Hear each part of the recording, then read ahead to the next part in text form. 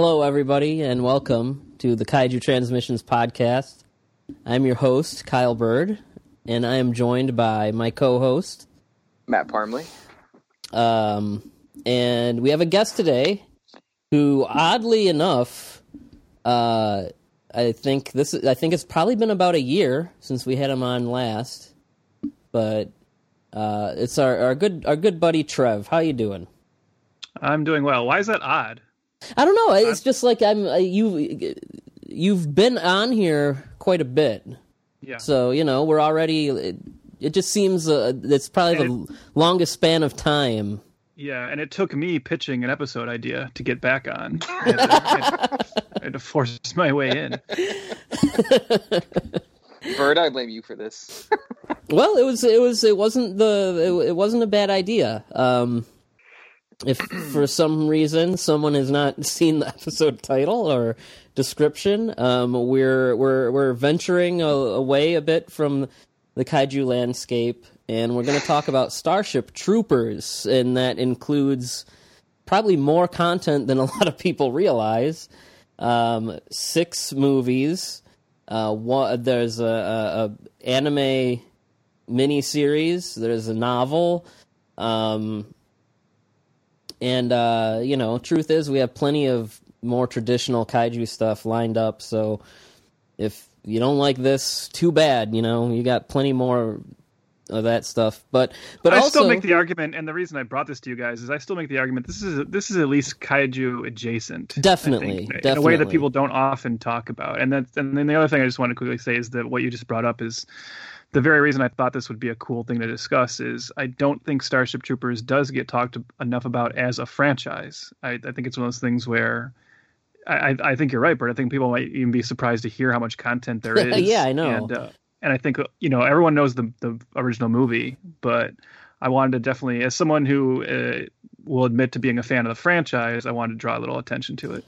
Right. And also it has a very big presence with Japanese media, and we'll talk a little bit about that. But I mean, right off the bat, there's an anime miniseries that I mentioned, and then the last 2 movies were Japanese co-productions with a Japanese director and largely Japanese animators.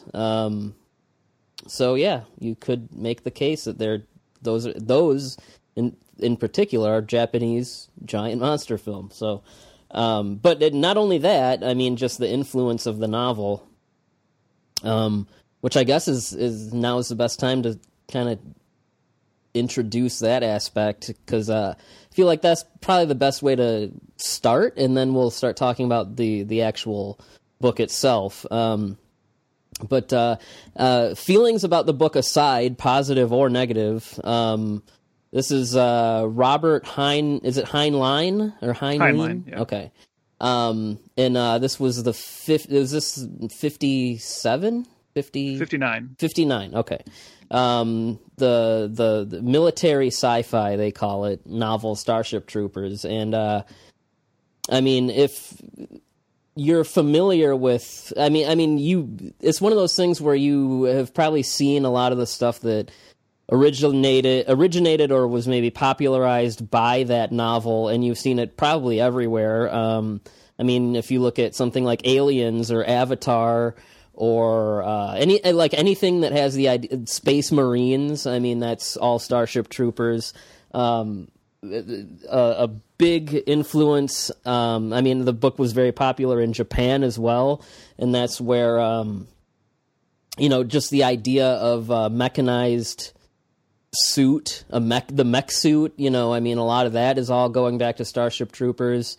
In fact, there was an artist, this is just stuff I came along and kind of looking into this a bit for the episode. There's a Japanese artist, Kazutaka Miyatake, and one of the Japanese editions, I think it might have been the second edition, I don't know, but his cover illustration for the Japanese novel was of the mech suit, and that is like, it was huge. So the guy that created Gundam has been on record and saying like, yeah, it all comes from Starship Troopers, and like the Master Chief and Halo, again, that's the mech suit from Starship Troopers, and like particularly like that illustration. So feelings on the book aside, which we'll get into, it's one of those things where like the actual influence and impact it had is like it can't really be overstated. It's a very important piece of work. It's like this is very much Starship Troopers kind of resides in that same arena as like a John Carter of Mars, right? Something that is probably even more important for everything it bore than what it is itself. Right. Yeah. Yeah. Yeah. And you can even see it for kaiju fans and I guess anime fans. This isn't of any real, significance, but just kind of something fun to look for. Daikon, which was the animators that like Hideki Anno and a bunch of those guys like did when they first started, and later it became Gainax and they did Evangelion and all that stuff. But they did these little like 3-minute short films for these sci-fi conventions. There's one called Daikon 3 and one called Daikon 4, and those had the mech suits from Starship Troopers as well. And they had, like, everything. I mean, everything from Godzilla to Ultraman to Darth Vader to the Xenomorphs and X-Wings and the ships from War of the Worlds and Star Destroyers and the Enterprise and any sci-fi property you can think of. Klingons, they all showed up and fought each other in these little, they were in these intro videos that were shown at these conventions. They're pretty fun. They're on YouTube, but I digress. So talking about Robert Heinlein, and this is where I'm going to pivot to Trev the most here, because he's the only one of us that's actually read the book. Now, I've done, just being a fan of the movie, I've done a lot of reading about the book and a lot of like comparisons and things like that, but I never actually sat down and read it. So I'll talk about kind of a little bit about where the book came from, and then I'll kind of,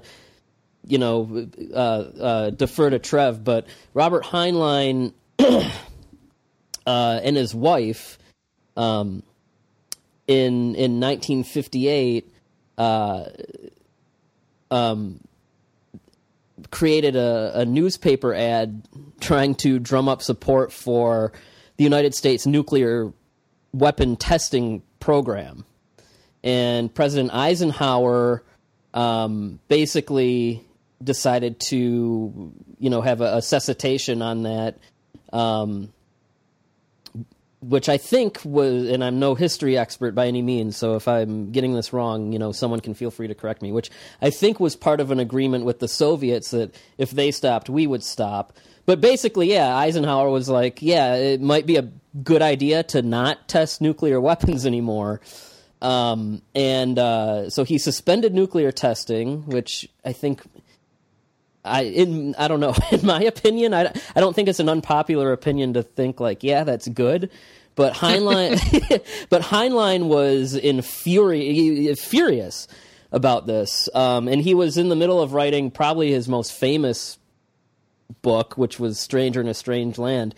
And he stopped doing that completely, and just to basically his venting process for this was writing Starship Troopers. Now, this is where I'll pivot to Trev and ask if there's anything I'm missing or getting wrong, or if there's anything he has to add, and then we'll kind of talk about the book more. But that's fairly accurate, right?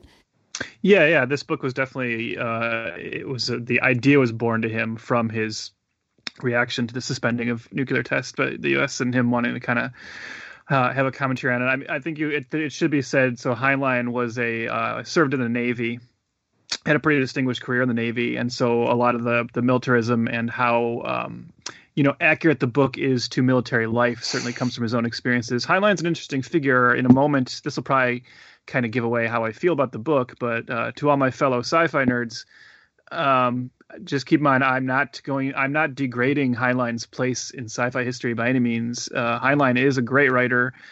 I am a big fan of a few of his books. Stranger in a Strange Land and The Moon is a Harsh Mistress are must-reads, I think, for people who want to read like kind of the classics of sci-fi.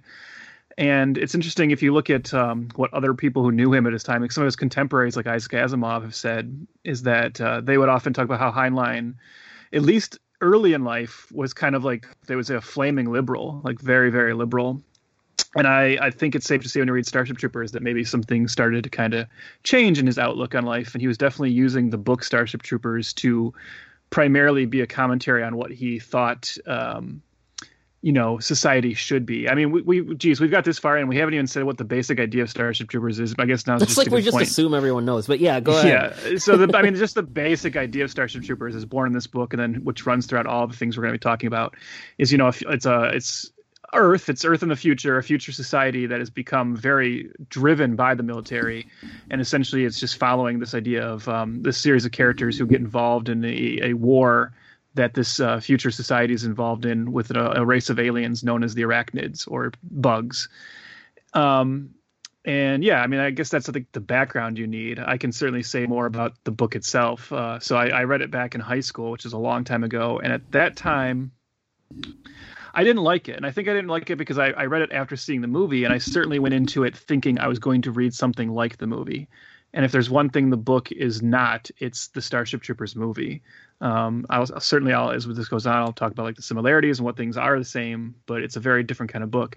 I came back to it, and as you know, I just read it again a couple months ago, thinking like, oh, maybe now with some distance and knowing what it is, I will like it. No, I still don't like this book. I honestly don't think it's a very good book, and it's not that I disagree with the politics of it. As a fan of 80s action movies, I certainly have no problem getting all behind, things that are espousing right-wing politics if it's entertaining and fun. My issue with the Starship Troopers novel is it's a very dry, very boring read. So I think if you go to it thinking you're going to get Casper Van Dien blasting bugs, in book form, you're not. What you're going to get is very little action, but a lot of scenes of characters discussing ideas that Heinlein had and wanted to kind of talk about critiquing U.S. society in the 1950s. So him talking about how his idea that society is in a moral decline because of the things we've been letting kids and people get away with, and all these discussions about juvenile delinquency and suffrage and civic virtue. And there's these constant flashbacks to the civics classes these characters were in back in their high school. Discussing why corporal punishment is good and why capital punishment is good. The book's treatment of female characters is pretty abhorrent, I think, which is interesting because he has very strong female characters in other books. Starship Troopers, they're barely characters, and it's actually even said in the book that kind of the main role of women and the reason they let women into the military is so that the men in the military kind of can see them and have something that they think is worth fighting for. And it's kind of like that's the role women are meant to serve. But in general, it's just it's Dan Brown would love it, man. It's very just people talking. It's if you want to draw this back to Kaiju Land and people need a reminder of who I am and my role on this show, this Starship Troopers as a war book is probably very entertaining to people who think of Shin Godzilla as a good Godzilla movie.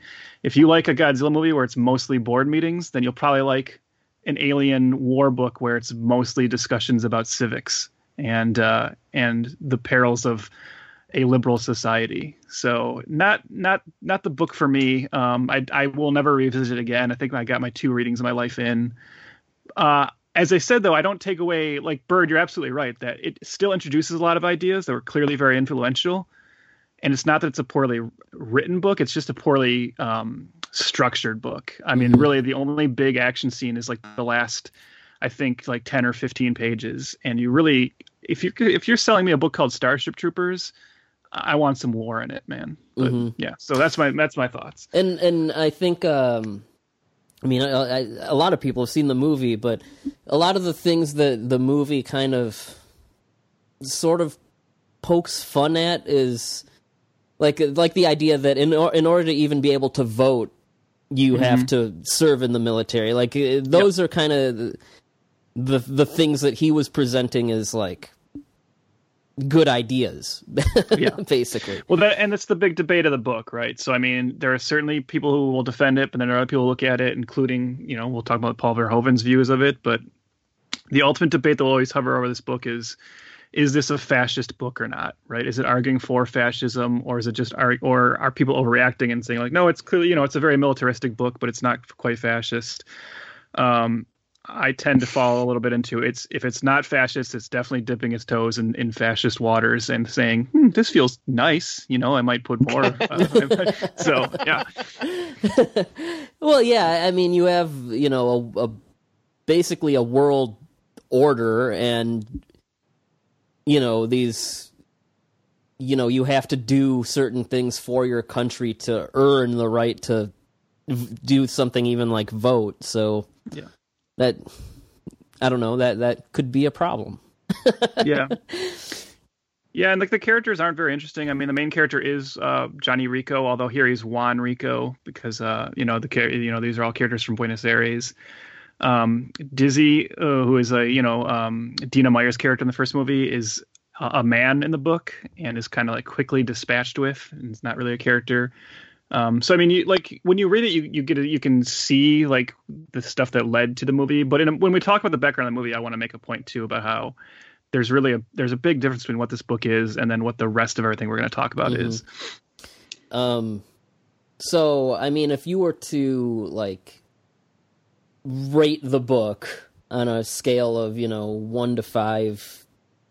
I think on Goodreads I gave it a 2. It's not atrocious enough to be a 1, but I could only give it a 2 because even though it has, like I said, there's some moments that are well written, and I'm basically giving it a 2 like for those influences. Like I said, I know it won the Hugo for Best Novel in 1960. It was clearly this big hit. It's still today sells really well. Yeah. It has its place in sci-fi history, but it's a very dry read, and I think the problematic not all elements classics are jarring. Not all classics are good, even. Yeah. It's a you're saying it's a classic, but it's still boring and problematic, and that's fair.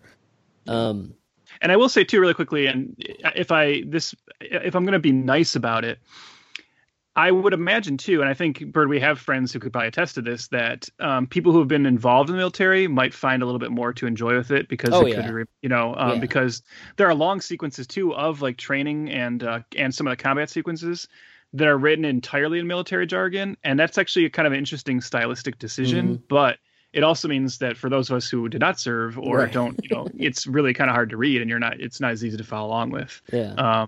But I think even if I was in the military, I'd probably still find this boring. Right. I mean, to kind of, and I mean, this won't take, honestly, we're probably going to mainly talk about the original movie and just kind of plow through the rest, but to take something that you said and kind of apply it to something else. So Matt and I did watch the 6-episode, what is it, 1988, oh yeah, Japanese anime miniseries, which was one of the worst things I've ever seen. Yeah, I mean, I tried. I watched the first episode and I was done. This was by Tetsuro Amino, who I guess in anime world, I'm not fluent in anime speak, but he did he did something we reviewed on the show, which was the Zerum anime area, and he also did a lot of Macross stuff. I see Lupin the Third. So yeah, I mean, anime nuts. His name is probably not going to be unfamiliar, but, and I mean, I'd like to kind of just dissect, what Matt just said, but I mean, there's really not much to something that, surprisingly, for something that's 6 episodes, there's really not much to it. I mean, the way I would describe it is, I mean, we have a lot of the characters we're familiar with. We see in a pre-Casper Van Dien interpretation of Johnny Rico, who oddly enough in this is also a white dude. We have Zim, who in this he's black. Is he black in the book? I don't know that races are even discussed in the book. It's just an interesting choice. I think you just assume everyone is kind of, like Latin. Yeah. Well, that is an interesting choice then, because, I mean, especially in Japanese stuff, you don't get a lot of African-American characters. Carmen, the familiar names, and, each episode is named after a character. There's Johnny, Hendrik, Maria, who is Rico's mom, Greg, Chernikov, and then Carmencita, which is Carmen. And that's kind of strange because none of those episodes are really super focused on any one of them. And again, I don't know how much there is to even talk about this, because the way I would describe it is literally, well, Johnny Rico in this has the kind of anime. It's a combination of what Trev said about characters in the book with, the kind of whiny anime protagonist, and he is definitely motivated by, Carmen to enlist. So that's, I mean, I think that runs through all three versions, but, But yeah, I mean, honestly, the first 4 episodes, I think, are honestly maybe even the first 5.5 are all training. It's all just them training and talking about how cool it is to be serving, and I guess the one cool thing in this is you do get the mech suits, and the 80s anime look to it is appealing, but it really is just all talking and people training and talking about how awesome it is to be doing what they're doing. And I'm sure there's a lot left out of the book, but I definitely feel like this, and I've heard people say that this is still more faithful to the book, and I can totally see like the things Trev was saying about the book here, where it's just a lot of nothing happening and people just talking about ideas, and that's it. And I mean, there's a couple kind of fun differences from what we're used to, because unlike the book and the film series, like instead of bugs, they're these like amoeba jellyfish like blobby things, and that's kind of cool, but they don't really get any screen time. Like, they're not described very well in the book either, though. And in the book too, if I remember correctly, there's also an insinuation that there's like kind of a secondary like race of these aliens that are kind of more humanoid that I don't think has ever really been brought anywhere. But interesting. Yeah. But yeah, just like what you said about the book, the actual like action part is it's basically just that 6th episode. There's like the attack on Buenos Aires thing, but that lasts. Well, I'm assuming that's in the book minutes, too. maybe. The destruction of Buenos Aires. That's always the inciting incident. I do have a question. So I only watched the first episode, and like I said, I was like, nah, I'm good. Even in that first episode, it was weird because I can see how it is a more accurate adaptation of the book than the movie, but I wouldn't say it's a like 100% faithful. I think even in the first episode, I could see that they clearly knew that. See, here's the thing. You can't do just a straight adaptation of the book and have it be entertaining in any media form. And I think even with the anime, it was clear they're like, well, we got to kind of beef some of this up a little bit. And I could see them adding a little bit more character beats and stuff. So, I mean, geez, if you think that's like, imagine how dry the book is if I'm telling you that's the beefed up version, right? Oh my gosh. I wonder, like, because the one thing that I always remember about the book that is not in the movie, and I thought, like, if anything would have been kind of funny to have in the movie, I just want to ask you guys if it's in the anime. In the book, Rico's dad actually ends up joining the Starship Troopers. That is not in there, but it is in there where his dad doesn't die. His dad does survive. It's only his mom that gets killed. It's a major plot point in the book that his dad actually, after Buenos Aires, his dad survives and his mom is murdered. His mom is killed in the attack, but his dad survives and joins and ends up being like on the same ship as him. And if it's actually at the end of the book, it's like he's got a higher position than his dad, so he can like kind of order his dad around. I don't know. It's not like it's it's not like it really goes anywhere, but I always thought like that was an interesting idea that I'm surprised Verhoeven wouldn't have taken because it's just so odd, you know. But hey, Trev, I have a question for you. In Sure. the book, is there a subplot about Rico trying to get Carmen's nude pictures? Because that's in the anime. Boy, not that I remember. No. They make like it feels like a whole episode dedicated to like that. It's Carmen as a character in the book really does vanish after like the first early chapters. I think she comes back there's like one scene later where she comes back and Johnny kind of actually meets up with her in the when they're both serving. But you know, Carmen is not a big deal. She really is just, like I said, the role of women in the book is to kind of motivate the guys, and Carmen is definitely not she's not a top priority for Heinlein. It's not different in the anime either. Like no, like and the only time anyone really talks, like there's a bunch of scenes of like the troopers like comparing photos of their girlfriends and, you know, talking about you know how big their boobs are. Or, yeah, like there's stuff like that, it's a real thing. you know. But yeah, they really don't serve any real purpose. And so the book, I take it, has the scene where Zim breaks the guy's arm and the conversation about having a knife and all that. I think so. Like that's in here. I apologize. I mean, I wish I remembered the book a little bit more. But I think it's also kind of telling that I read it like 2 months ago and already it's kind of, you know, evaporated. That's also because I read it and then I watched all these movies, and so it all kind of starts to jumble together in your head. Because I know there are certain things from the book that are directly ported over. So like, I mean, like the end of the movie with Zim and the dialogue about Zim and the brain bug, like that comes right from the book. But and so, yeah, but I can't remember everything. Yeah. Yeah. I mean, I'd love to, if there was more of a conversation to be had about this thing, I would be having. Well, I'm sure, because Matt and I just briefly talked about this, but I'm sure Matt would agree that if anything else, even though we're kind of dissing it a little bit, people should go watch that first episode just to see an abject lesson on how not to choose music for your shows. Because good Lord, the music choices for that anime are some of the most bizarre. Like, every episode has like an 80s. Yeah. Like American, 80s, like power ballads, really, right?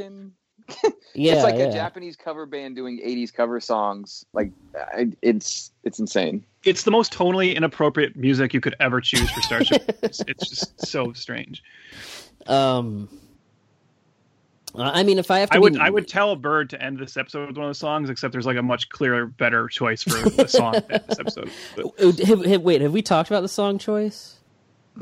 Well, I mean, I think there's a song in one of the sequels. Okay. It could be a couple things. Okay, that's going to be fun because there's one that I swear I meant to message you. There's only one clear choice. I don't know. There was one where I was like, I don't know if you guys remember this, but like you need to cue this up. And I think I know what you're the for the last film. Yes. Yeah. Okay. We'll talk about it when we get there. It's actually in my notes. So yeah, I mean the anime. I mean, it's got a little bit of notoriety because I don't think it was. I don't think it ever made it to DVD or anything. It's never been released here. You know, it's kind of in obscurity. But you know, I wish I could say it's as cool as it sounds. I mean, if I have to be nice, I mean, I guess I like the overall design choices and things. But you know, there's really nothing to it. I mean, I guess people that like the book would probably like it, but not my jam. Sorry. So Matt, how many I don't even know how many people training for how many of Carmen's nude photos? yeah. It's a half of a nude photo. It's terrible. I had to like split up some of the episodes that are 20 minutes, by the way. They're like 20, 22 minutes. I had to split those up in multiple viewings. I was so bored at times.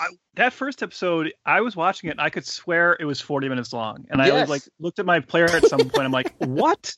How am I only like 18 minutes into this? I watched 2 in one night and I swear to God, it was 4 hours long. Like it was, I was struggling. It was if you want a cure for insomnia, just this'll help out. I can't quite go with a half. And I mean, I don't know. It's not even that Matt's half is so much not valid to me. It's more just like, and I don't know. I think Trev will at least understand this. When you've seen so many just awful movies, something that's just bad and not like the worst thing ever, like. You're like, I can deal. Yeah. I can go a 1.5 for this. Like, I mean, Trev and I have watched so many just like shot on video. If I feel like a genuine like effort from someone involved in it, then I'm usually like, it's at least a 1 or 1.5. Yeah, I can't quite get that low, but I can understand someone who would. But you know what? Let's forget that. Let's talk about something interesting. For the love of God, let's talk about Starship Troopers, 1997's big blockbuster, directed by the great Paul Verhoeven. And I guess I'll give a little bit of background, and then we can kind of go from there. So it was written by a guy, Ed. Is it Neumeyer? Is that how you say it? Ed Neumeyer. Okay. Yeah. Ed Neumeyer, who had I believe he read it in military school, but he was actually a fan of the book. But he basically had. I think he probably had the same critiques as Trev, even though he liked the book. And like Trev said, you can like something and still kind of be like, hey, I don't know that this is the best messaging. Well, wait, can I just jump in here really quick, though? Just to clarify something? So I just want to make this one point, because this is like the key point to this. So first of all, Ed Neumeyer is super interesting. For people who don't know the name Ed Neumeyer, it's not surprising, because in a moment I'll read you his entire filmography. But Ed Neumeyer, who's really good friends with Verhoeven, he wrote RoboCop, and so that's where this relationship starts. And you get like, okay, so Ed Neumeyer, you kind of get a sense of his writing. Oh, RoboCop and Starship Troopers. He's this guy who can write this like kind of satirical sci-fi. Let me read you his entire screenwriting filmography. 1987, RoboCop. 1997, Starship Troopers. 2004, Starship Troopers 2. And Anacondas 2 in 2004. 2008, Starship Troopers 3. 2012, Starship Troopers 4. 2014, he's credited for the characters in the RoboCop remake, and 2017, Starship Troopers 5. That's all he's done. It's a kind of incredible career to me. But what I just wanted to quickly say, Bert, I don't know if you were going to say this, I'm sorry if you were and I cut you off, but the actual interesting backstory of this movie is that he wrote a completely unrelated script called Bug Hunt at Outpost 9.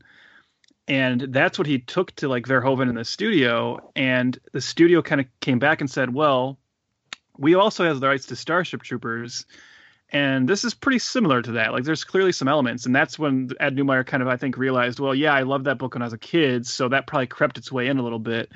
And then they just said, well, why don't we just merge it? Because, they were smart enough to recognize the appeal of the name, for cashing in. And that's when he started to, he took the character names and kind of, some elements of the book and merged it with what he already had. But that's an important distinction to me, because that's what I wanted to say, is that in my mind, there's Heinlein Starship Troopers, which is just the book. But really, to me, I think of the movie franchise as Ed Neumeyer's Starship Troopers much more. So, and I think, I don't know if you guys think that's fair, but if it was like a completely different thing that was kind of like retrofitted to fit, some elements from the book into it. Yeah. That's quite a distinction.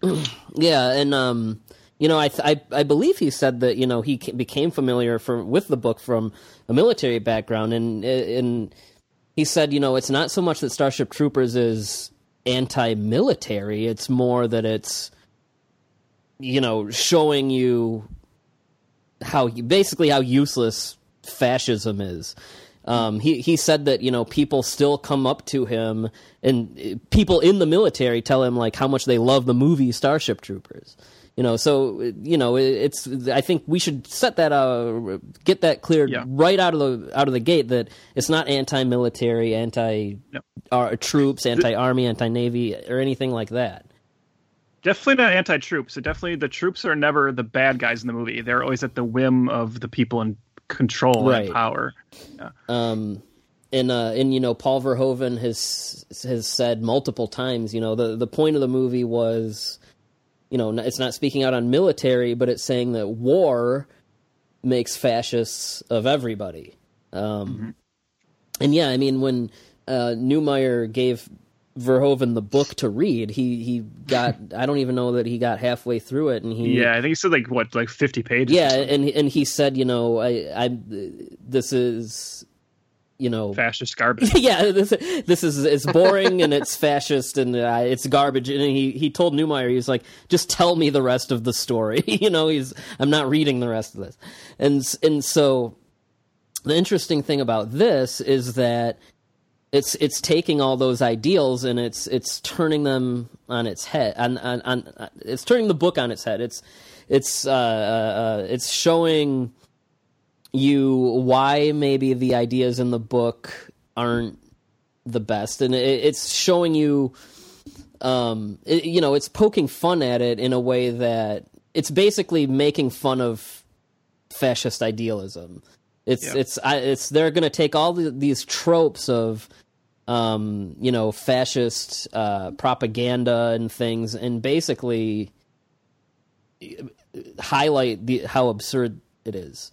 It's something we don't see very often, but yeah, it's definitely like it's an adaptation that's a satire of the source material more than a straight adaptation. Yeah, and it's taking the whole point of the book and flipping it upside down, and so so on that note, I do understand why it seems like there's Starship Troopers book fans and Starship Troopers movie fans, and it seems like they almost never mingle together. And I get why.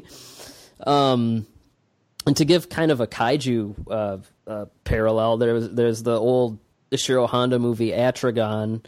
And that was based on these old late 1800s Japanese novels and for young boys about the greatness of the Imperial Japanese Navy, and then the movie version came along, and it was a whole scathing thing about how toxic nationalism is, and it's a really subversive approach to adapting something that we don't really get a lot.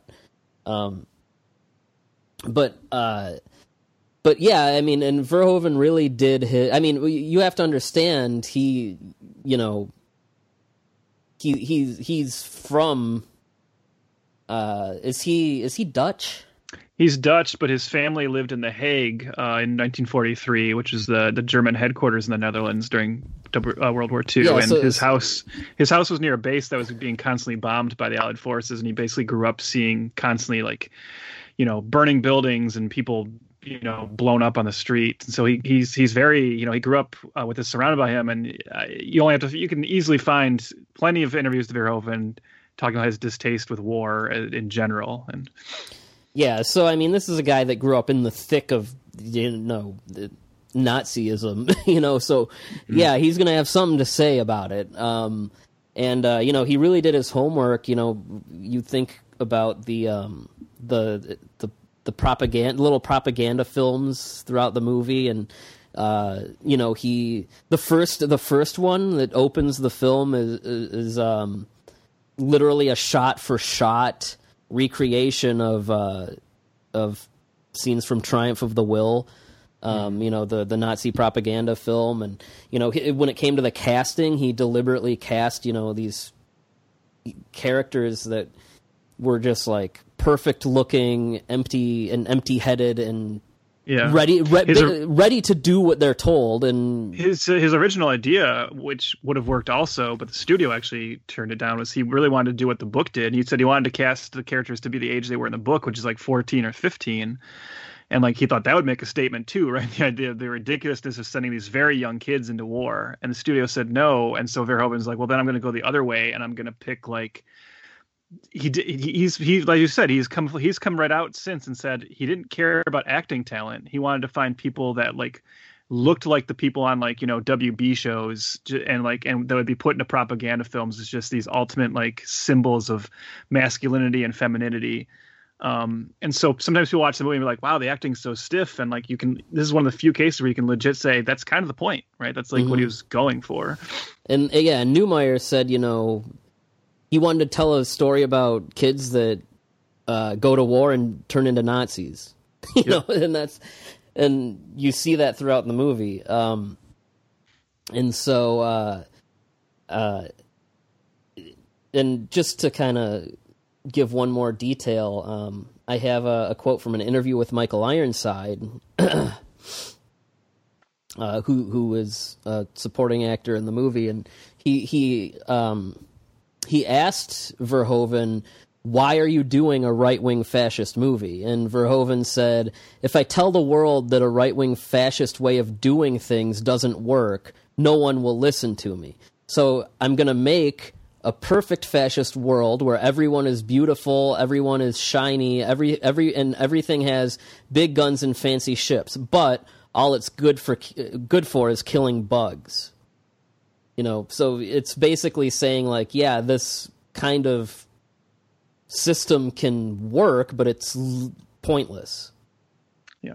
So yeah, we follow Johnny Rico and his friends, Carmen, his girlfriend, and there's Dizzy, who has a crush on him. Yep, Carl, who is Neil Patrick Harris, and we follow them from basically graduating to enlisting, to them going to war, and essentially it's a war between Earth, which like the World Federation, it's a world order, a world military now, and at war with a planet called Klendathu, I believe. I think I'm saying that right, and that's basically filled with, it's just bugs. And one thing that the movie does pretty cleverly, I think, is, it doesn't really spell out why there's even a conflict. We get a little bit of it. The scene that sticks out to me is there's a scene where a reporter says, I'm paraphrasing, and I might be getting something wrong, but he basically says, there's some controversy about, when I think we were trying to colonize planets or something. The Mormons did. The Mormons they established the John Smith colony on they were on Klendathu.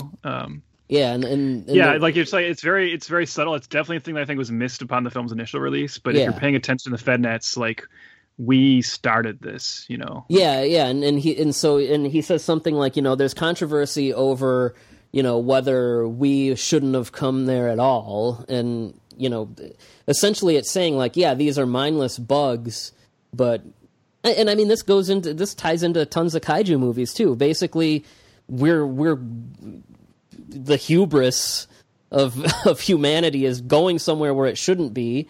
And now there's bugs that are pissed at us. And now the fight it doesn't stop. It's like certain countries, I mean, have been at war for decades longer, and so that's really kind of what's at the heart of this. Well, and just the dehumanization of an enemy too, to, like you said, like for us to just be like, well, they're just bugs, so who cares? And as the movie goes on, you see during the film, whenever they're kind of faced with the reality that, wow, these bugs can think and they can plan, like they won't even consider that, right? Yeah. Which means there's no way they could accept the idea that the bugs might have a society that we infringed upon. It's just like being an exterminator, but obviously that's not the case. Yeah, that part where they're stomping on the bugs at home and doing their part, like that always so sticks good. Out. Yeah. So yeah, I mean, it's something that I still don't know that this movie gets credit for being as, I guess, clever as it is. It definitely does more now. So this movie was very. It did okay, right? I mean, it had a budget of 105 and it made 121. That's not really. You're right. Yeah. It's certainly a film that found its audience on video. This was back in the days when you could you could start getting more of a following on video, and then it was shown on cable a lot. Mm-hmm. But I definitely think, like, critically, it took a while to find its groove, and Right. you've definitely seen more and more people now, to the point where I think more people are just sometimes ready to argue that it's like, like a classic, and it's almost like perfect in what it's trying to do. But at the time, that was definitely not. People were like, what's just this dumb bug space movie, Yeah. And really, you're really another thing that he said is like, the movie, you see these kids really just kind of lose their innocence. You see Johnny Rico from going to this bright-eyed, love-struck kid to, going to, it follows a lot of the tropes of, a typical war movie. You see him, get mangled, and you see him like climb the ranks, and by the end he's got his own little squad, and you see Neil Patrick Harris, who's like the typical charming movie nerd guy, and then he's absent from the movie for like an hour and a half, and then the next time you see him he's wearing a Gestapo outfit. So yeah, I mean, story-wise, that's it, and it's, trying to find the brain bug, that is, I don't know what you would compare it to, but basically a smart bug that can command, basically all the other bugs. And it touches on Neil Patrick Harris is a psychic. So those are real in this universe, and you see how they're kind of like encouraged to be tested constantly at a young age and brought up into the system. Is that a thing in the book, Trev? The psychic angle at all? Yeah, but it's like, again, it's in the book, but it's which is kind of the point. It's kind of true in the movie too. It's kind of it's certainly not a main point or anything, right? It's just kind of mentioned that there are psychic people now, but. Mm-hmm. But yeah, I did not see this in theaters. I saw it on video. It was 7th grade. Of course, everybody was talking about the shower scene back then. It's still like pre-internet. So that was a big deal for us. Now the shower scene is a big deal for other reasons. I guess we'll talk about. But it's a movie that I always liked. But yeah, when I was that young, it's a cool monster movie. And now I'm like, there's actually a lot going on under the surface here.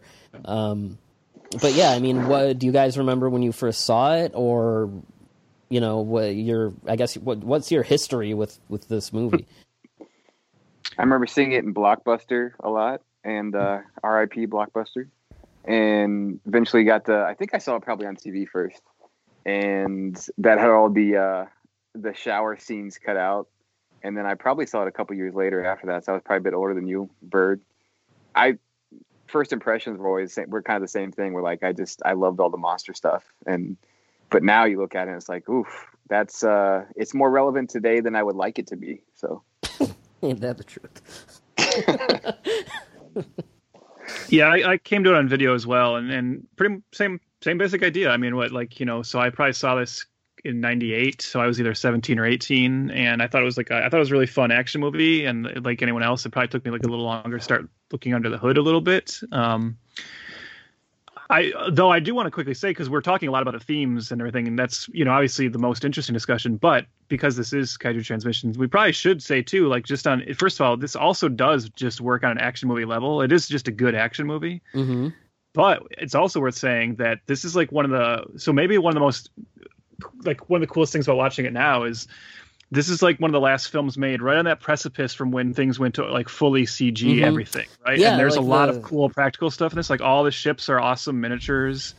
A lot of the bugs are actually practical. The blend of CG and practical stuff is wonderful. And I mean, it's Phil Tippett. I mean, he did Jurassic Park, which you could say the same thing for, but yeah, this was really kind of 98, 99, 97, 98, 99. That's really when we kind of got the last gasp of it. And I would heavily recommend anybody who has the either I've got the 2-disc DVD, but I believe Byrd has the Blu-ray, same special features, but dive into those special features, everyone, because there's some great documentaries on how expansive the special effects work was on this movie. Yeah, and it really is like there was we had this. I mean, there were a few movies where that was the case. There was this, Deep Rising, and I mean, I will give it credit where it's due. The '98 Godzilla had tons of practical stuff, and it was really like the last wave of monster movies to do that, and yeah, so there's some nostalgia there too. It's like it's like the end of an era,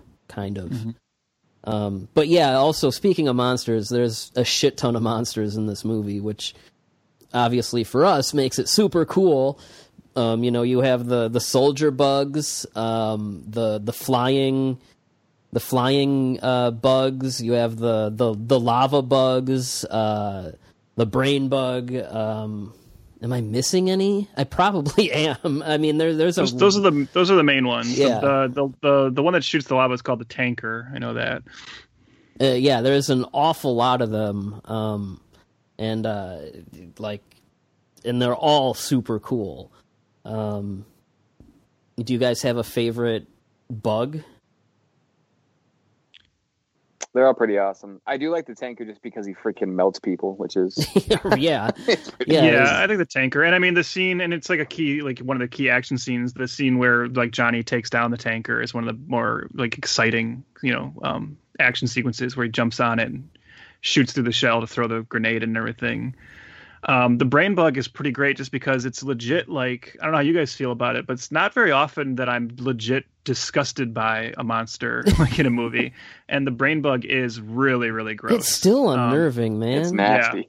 Yeah. Its mouth is this like oozy, drippy, like vagina looking thing. And I mean, I know basically all bugs are like this, but it just has all those solid black eyes. And I love the detail too, how it's just too like it can't move itself, so all the little bugs have to like be its legs. And carry it. It's gotten so like fat off of that it can't move by itself, and even like there's just the visual is just freaky of when the big like needle comes out of its mouth and it pierces the guy's head and you see the brains like being sucked in up like a straw. That's still like it's nasty. That still is just makes me like shudder.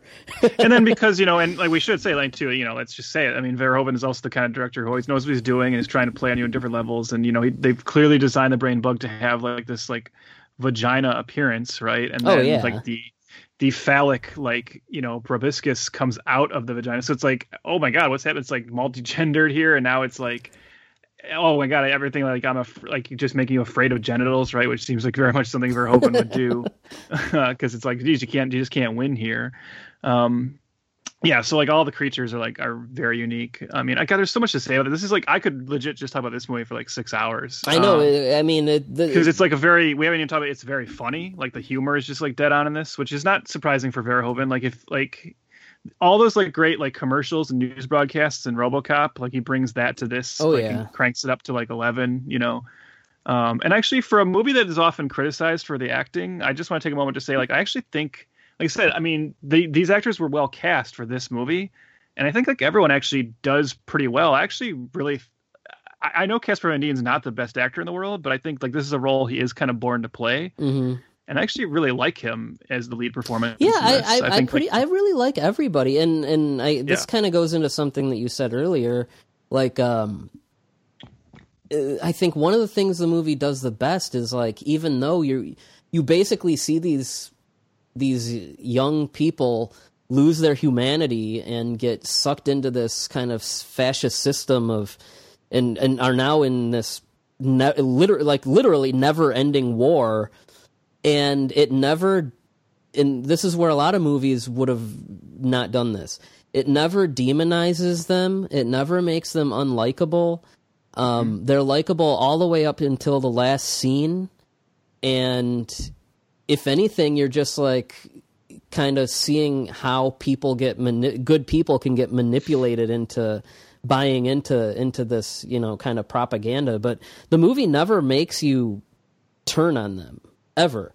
Everybody they've been sucked up into something they don't understand also. But it is interesting because like the end of the movie is I mean if we're getting into spoilers, but whatever, obviously that's going to happen. But this is not a movie that can end with the war ending. So it's just a victory in battle, and it's them capturing the brain bug. And if you think about like how kind of actually disturbing that moment is, where Carl shows back up, and because he's psychic, they have him kind of do a psychic check of the brain bug, and he just says like, it's afraid, and everyone starts cheering, and it's just like, wow, the end of our movie is like us cheering, capturing an enemy, and it being terrified for its life. And that's the odd thing is like, it works as just like, yay, it's a heroic ending, but then you realize, wow, Verhoeven has made you cheer these very horrible things, right? Mm-hmm. And like you said, the characters we love have now become these fascist soldiers, but we're happy for them that they survived, and we celebrate with them, and yeah, that's the trick of the movie, and so it's very successful. And like I said, I think a lot of people just missed it that first time, but it would have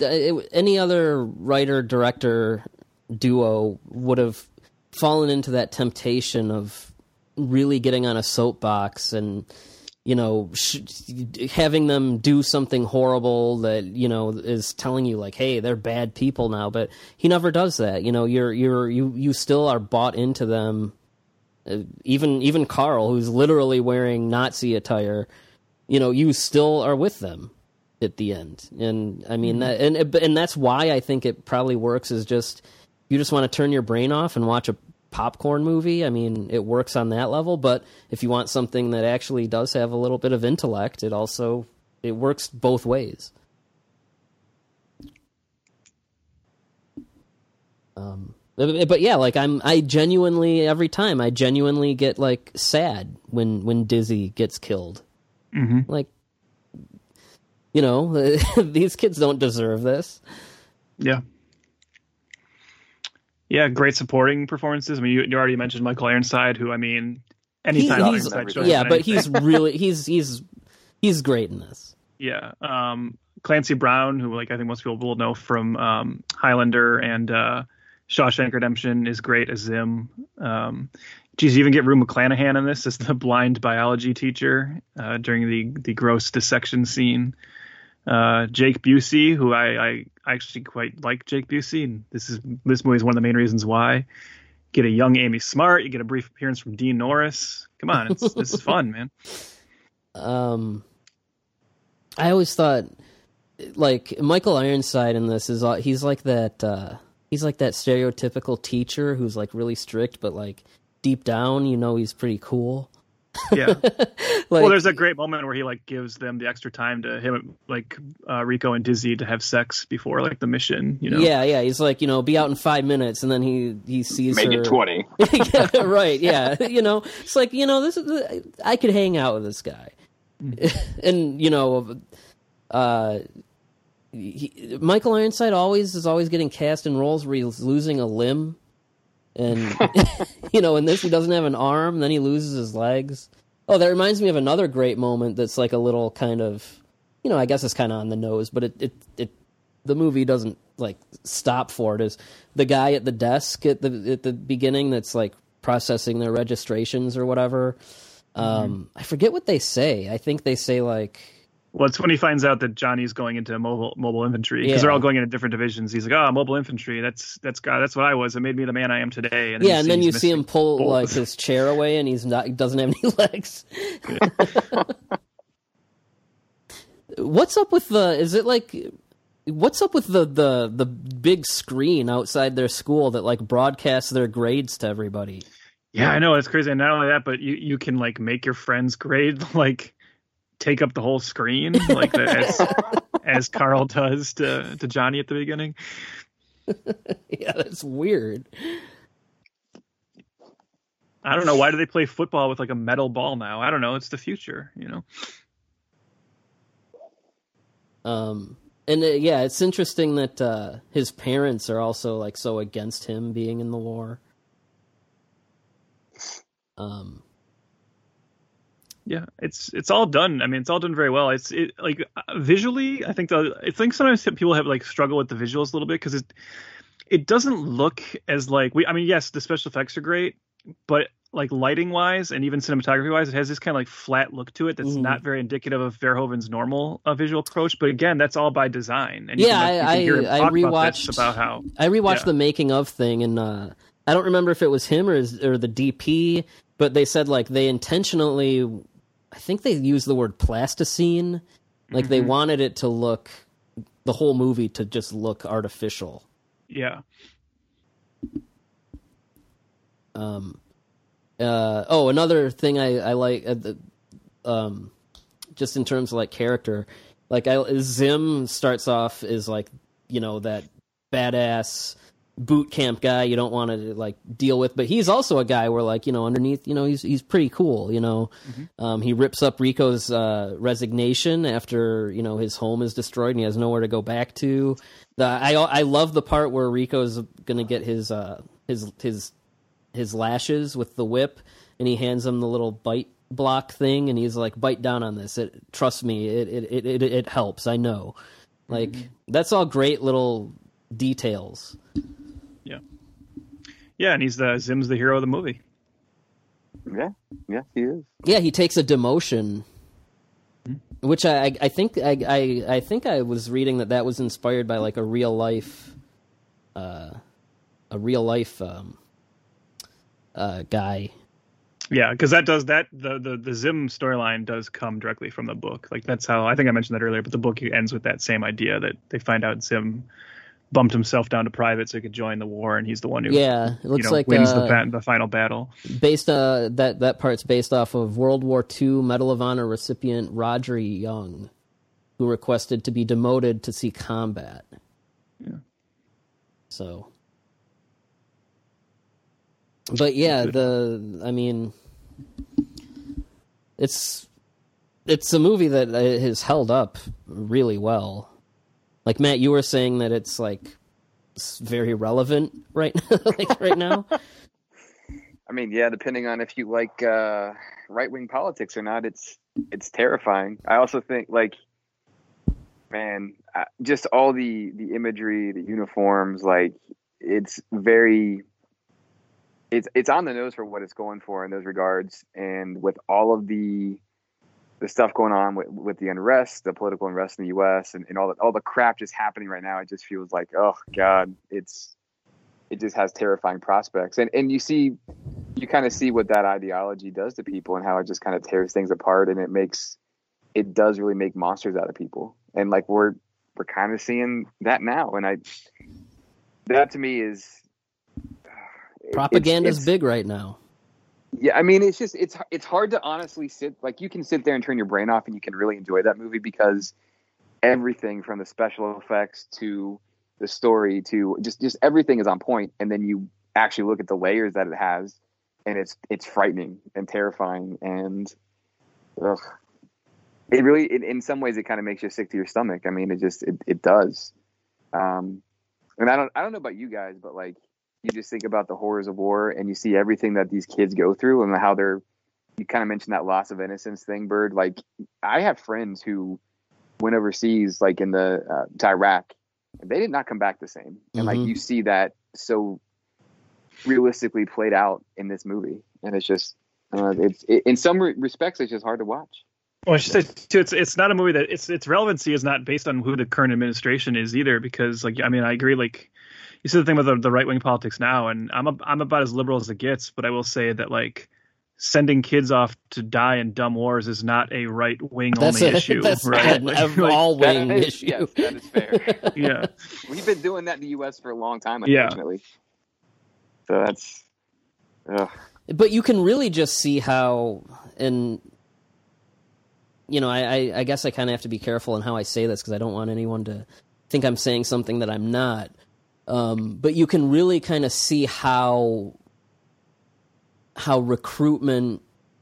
God, I can't find a really delicate way to say this, but you can. Hey, you know what? You can see that sometimes there could be a thin line between recruitment and just snake oil, I guess. Oh, yeah.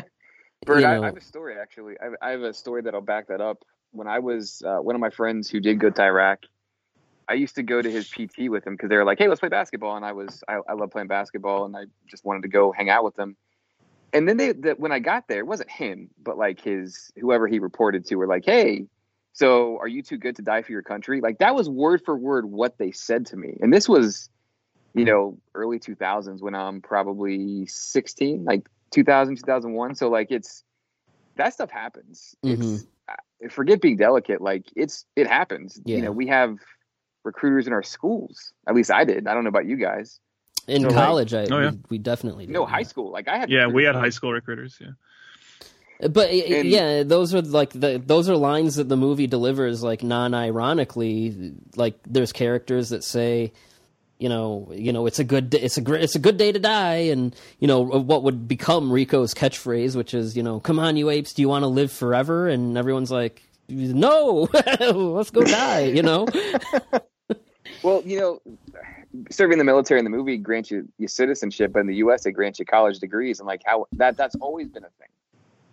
Like if you just look at that parallel alone, it's I don't know. To me, it's something that like I wouldn't want my son to have to deal with, because you get these people in front of him that try to say, hey, we can promise you this thing that you can't get on your own without us. Mm-hmm.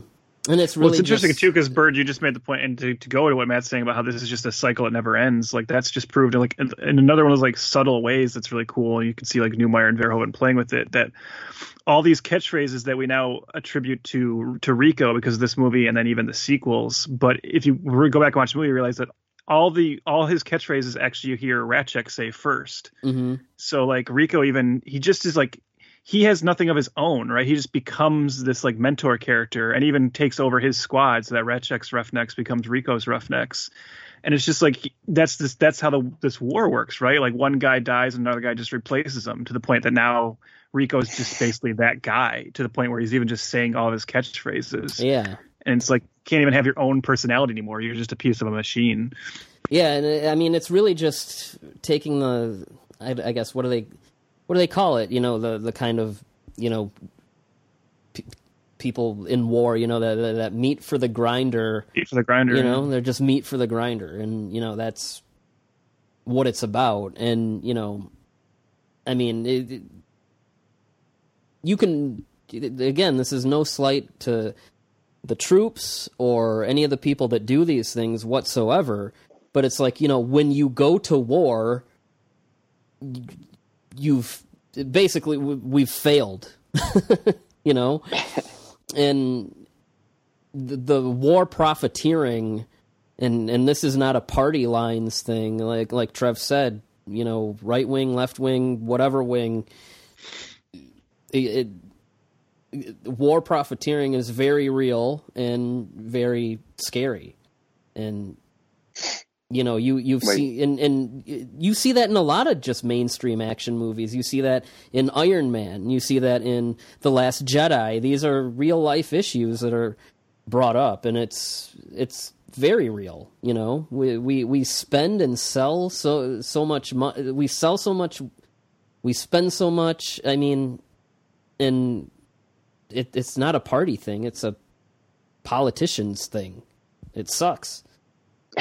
Who would have thought that this was made, 3-4 years before 9/11? And then how long have we been over in the Middle East? Like, it's just, and that, that's from, Republican president through the 8 years of Obama to now. And like, that's just one cycle. That's not even going back to all the Korea and Vietnam. Like, I mean, I think that sort of the cycle, again, not against the troops. That's not what this is about. This is the system that's been set up. And I don't know. I find it's a fascinating take, but like when you really think about it, it makes me feel very just disheartened, because by the time you get to war, like I don't really have the words to even to come up with to tell you about like the friends that I've seen that have been affected by just going to war. And I mean, a lot of the people that I know or that I'm friends with that did end up joining the military were, the kids that were, friends I might have had that were a little bit more confused or troubled. Like, I don't know what else to do, so I guess I'll go do this. And that's just kind of where they end up. Interesting too, like Rico, when he makes the decision he's basically following Carmen to that's his whole goal kind of, but he's leaving behind, like, basically his parents have money to pay for his way to, what was it? I don't remember what school it was, but like Harvard. Yeah, going to Harvard, and he's turning all that down of his own free will. So, like, again, that's something that Verhoeven even flips on its head there. Yeah. We didn't even mention that idea too. Like another little subtle thing where, like, you know, Juan Rico from the book becomes just pure Johnny Rico here. Carmen Ibanez is played by Denise Richards. They all live in Buenos Aires, but everyone is just white, right? White as a sheet. And I think that's even like a cool idea. Like, again, you could just say, well, he's trying to play off these like Nazi propaganda films, but it's just like this really subtle thing too of like, look at how, like, you know, white culture is just completely, you know, swept across the globe. And these people have, like, you know, Latin names, but they're just, even in Buenos Aires, right? Everyone's white. So it's just like those little touches that Verhoeven is. This is why I love Verhoeven, right? Like, think about how long we're talking about, like, all these themes of this film. That's a movie about a war with space bugs. And, you know, you think of a movie like RoboCop, which is about a half robot, half cop, but really it's about, you know, like the militarization of police and the idea of corporations taking over law enforcement and urban decay. And it's just like, man, like, just Hollywood needs guys like him, you know? For a movie about freaking space bugs, you know, there's more substance to it than, and it even has an excuse to have. I mean, but yeah, I did always kind of wonder, was that a conscious decision, or was it like the Hollywood whitewashing thing? I think it was definitely a conscious decision from Verhoeven. Yeah. Yeah. I mean, it wouldn't fly today, and it probably shouldn't, you know, I mean, with representation being such a big issue, you know.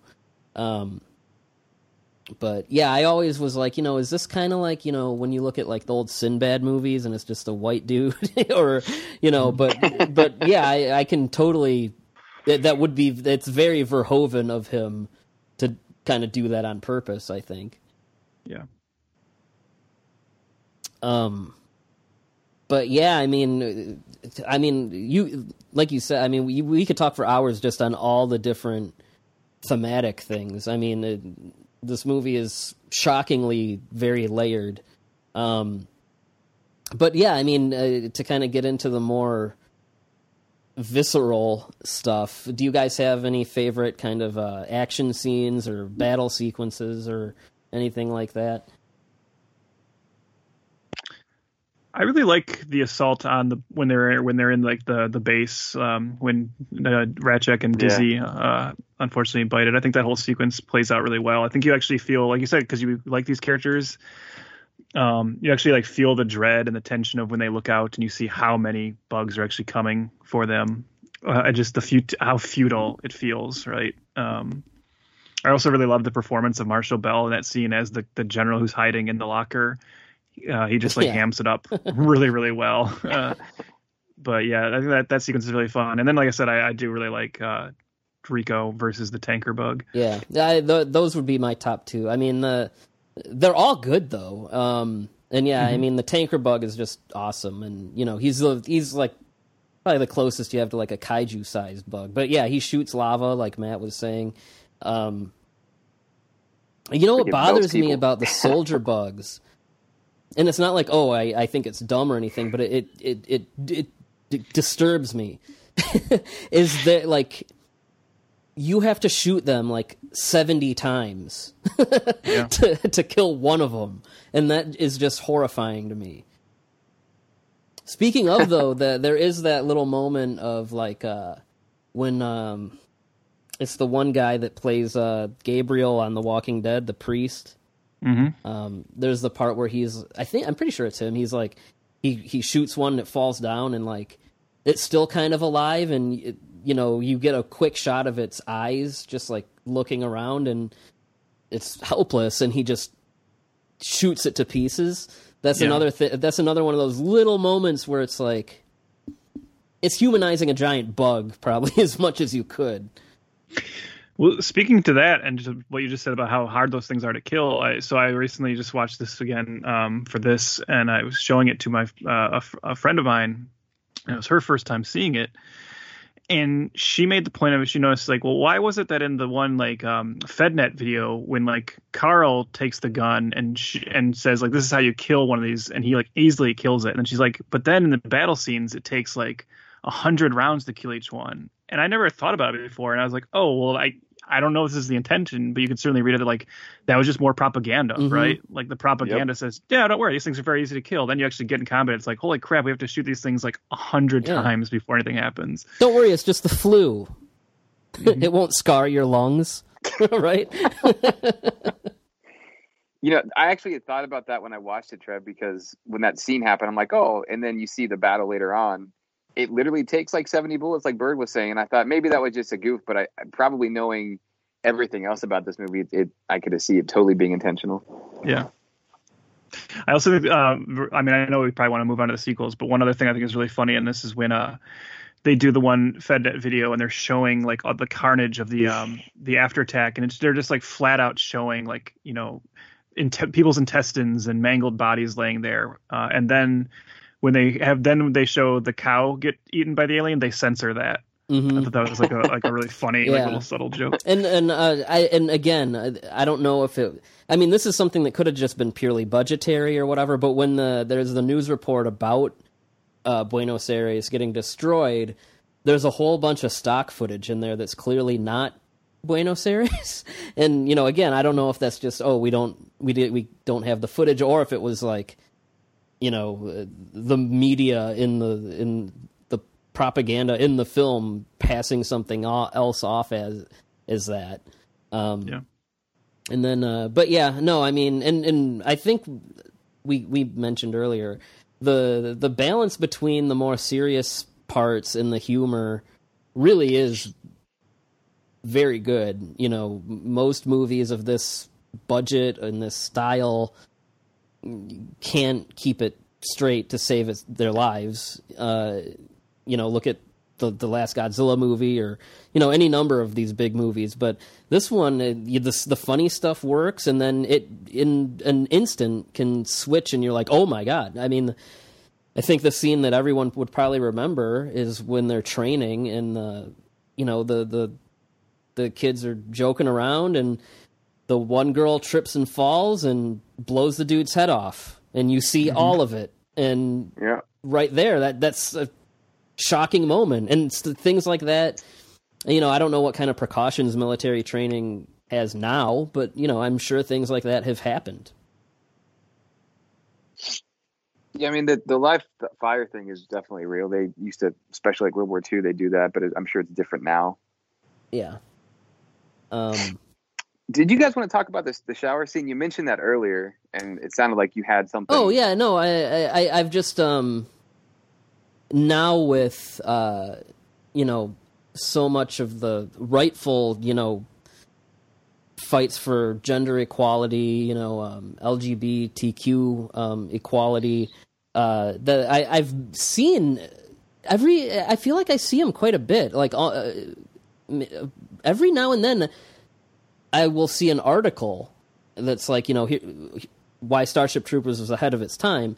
And I mean, there's multiple reasons, but a lot of people point out that the shower scene is male and female co-op showers. And, I guess if there's one thing we can maybe take from this, kind of militaristic fascist society that we see in the movie is that that's not a big deal. You walk in, you shower, you can be a hot dude, a hot chick showering next to each other, and it doesn't become a sexual thing. Well, that was already like emerging as like a theme for Verhoeven, because in RoboCop, all the cops have one locker room, just like that. And it's the same thing; they shower together there too. And like Lewis is not the female cop in RoboCop, right? She's every bit cop, equal, to everyone else in the department. So I think he was definitely kind of forward thinking in that regard. I mean, yes, it also, I'm sure the studio's happy because it checks off like, yeah, we get, nudity in our movie. But I would think that Verhoeven would point to that as saying, it's kind of a cynical way to look at it too. Like you said, they're all just like meat for the grinder. So who cares, right? Like that's how they're all the same. They're all equally disposable. Mm-hmm. But yeah, I just think that I mean, when I first saw it, I don't even think that I noticed that it was different. I was just like, oh, look boobs, But now, it's a lot easier to look at that scene and kind of extrapolate either what you just said or like, oh, in this society, it's not a sexual thing to shower next to one another. That said, don't worry. Like gender inequality is still alive and well because it's all the women's breasts are shown, but they don't actually have any like penises on screen. Yeah, right. So. which even if made today, I don't know if they'd be able to get that to fly. Didn't Verhoeven like actually film that, and he was also nude? Yes, him and the DP. The actors were like really unsure about it, and they said like, "We'll only do it if you guys get naked." And Verhoeven was like, "Okay," and he did it. And I guess the DP had like grown up in like a nudist colony and was like, "Well, I don't care at all." And so like they both did. This is like home. No, it's a great movie on, if you want to see something that's a smart kind of critique of war and what fascist society, but it also just works as a cool monster movie. So yeah, I don't know. We should probably get to the sequels. Yeah, don't worry, everyone. We have less to say about the sequels. Right. I mean, this conversation this is a good conversation. I'm enjoying it, and there's a lot to talk about, and so we could do this forever, but it's probably time to move on. How many? What's a good like rating scale for this? How many? Unshown penises out of 5? Sure, why not? And this is a movie that it really does get better for me every time I watch it. I've probably watched it maybe once every 5 years or so. Also, one of the very first Blu-rays I bought. But I mean, it gets better every time. I'm just going to come out and do a 5. I'm glad you did that, so I don't feel as silly because I thought I was going to come in hot here, but this is like the kind of film where I have like no complaints really, like there's a part of me that says like I always like to have that tendency. I think you have this too, Byrd, where like should I just give it a 4.5? But yeah, you feel what guilty am I trying almost. To, like, what am I trying to knock it off for? And if I have to be honest, this is probably going to be a controversial statement, but in recent years, as I've really rewatched it more and more, Starship Troopers has actually surpassed RoboCop and Total Recall as my favorite Verhoeven movie. I can get you there on Total Recall. I'm not sure on RoboCop. I know, and that's I'll admit to like Catch Me on a Different Day. I might say RoboCop, but they're like so close. But like I think most of the time, if you give me the choice of which one I want to watch right now, I'll probably say Starship Troopers. I think it's like a little bit more like rewatchable on a fun level. So yeah, I'm just gonna go 5 too because it's damn good. I think I kind of really do think of it as like a modern classic. I will say those 3 movies you mentioned though, that is like a really nice kind of satirical sci-fi trilogy. Yeah. On my letterbox, I think I gave it a 4.5. And Trev, I'm guilty of doing the same thing. I'm like, yeah, what am I doing? Am I giving this a 5? But I don't know what I would honestly knock it for. Other than the fact that there's having no penises I love. Yeah, sure, why not? But I'm gonna go 5. It's great. I can't recommend it enough. An interesting thing I have in front of me about the German version, and we can maybe extrapolate why that may that may be. But when Michael Ironside is talking about the failure of democracy and how the veterans took control. Only citizens are allowed to vote. In the German version, this is changed to some talking about the war against bugs, and the democracy is not mentioned. So service guarantees citizenship is changed to fight for the future. And And during the classroom scene, when he's talking about violence, and he says, "I wonder what the city fathers of Hiroshima would say about that." And Carmen says they probably wouldn't say anything because Hiroshima was destroyed. That dialogue was removed from the Japanese version. I mean, I get that. In the German version, he says, "I wonder what Washington would say about that." And Carmen replies, "They probably wouldn't say anything because Washington was destroyed during the first bug war." That is I don't know if I'm being, or maybe I'm missing something, but that line about Hiroshima does kind of bother me because, like, Hiroshima is a functional city now. Like, people live there again. I have a little bit of interesting trivia. If I don't know if you guys know this, but when they're talking about Hiroshima and they mention that about how, it was destroyed and how, the movie's making the argument that might makes right. If you look in the background, this is very subtle, but if you look in the background, you can actually see Michael Dougherty sitting there cheering. Oh my God. I was not ready for that. I thought he was coming in with like some real trivia. That was A+ delivery. I'm on like pins and needles, like, oh man, what did I miss? And then I'm like, God damn it. I have a stupid piece of trivia.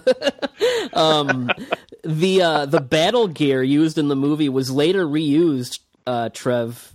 Yes, I know where you're going. Yeah. For Power Rangers Lost Galaxy. Lost Galaxy, yep. And this also says an episode of the show Firefly, in the episode The Train Job. Trev, you're a Firefly guy. You remember The Train Job?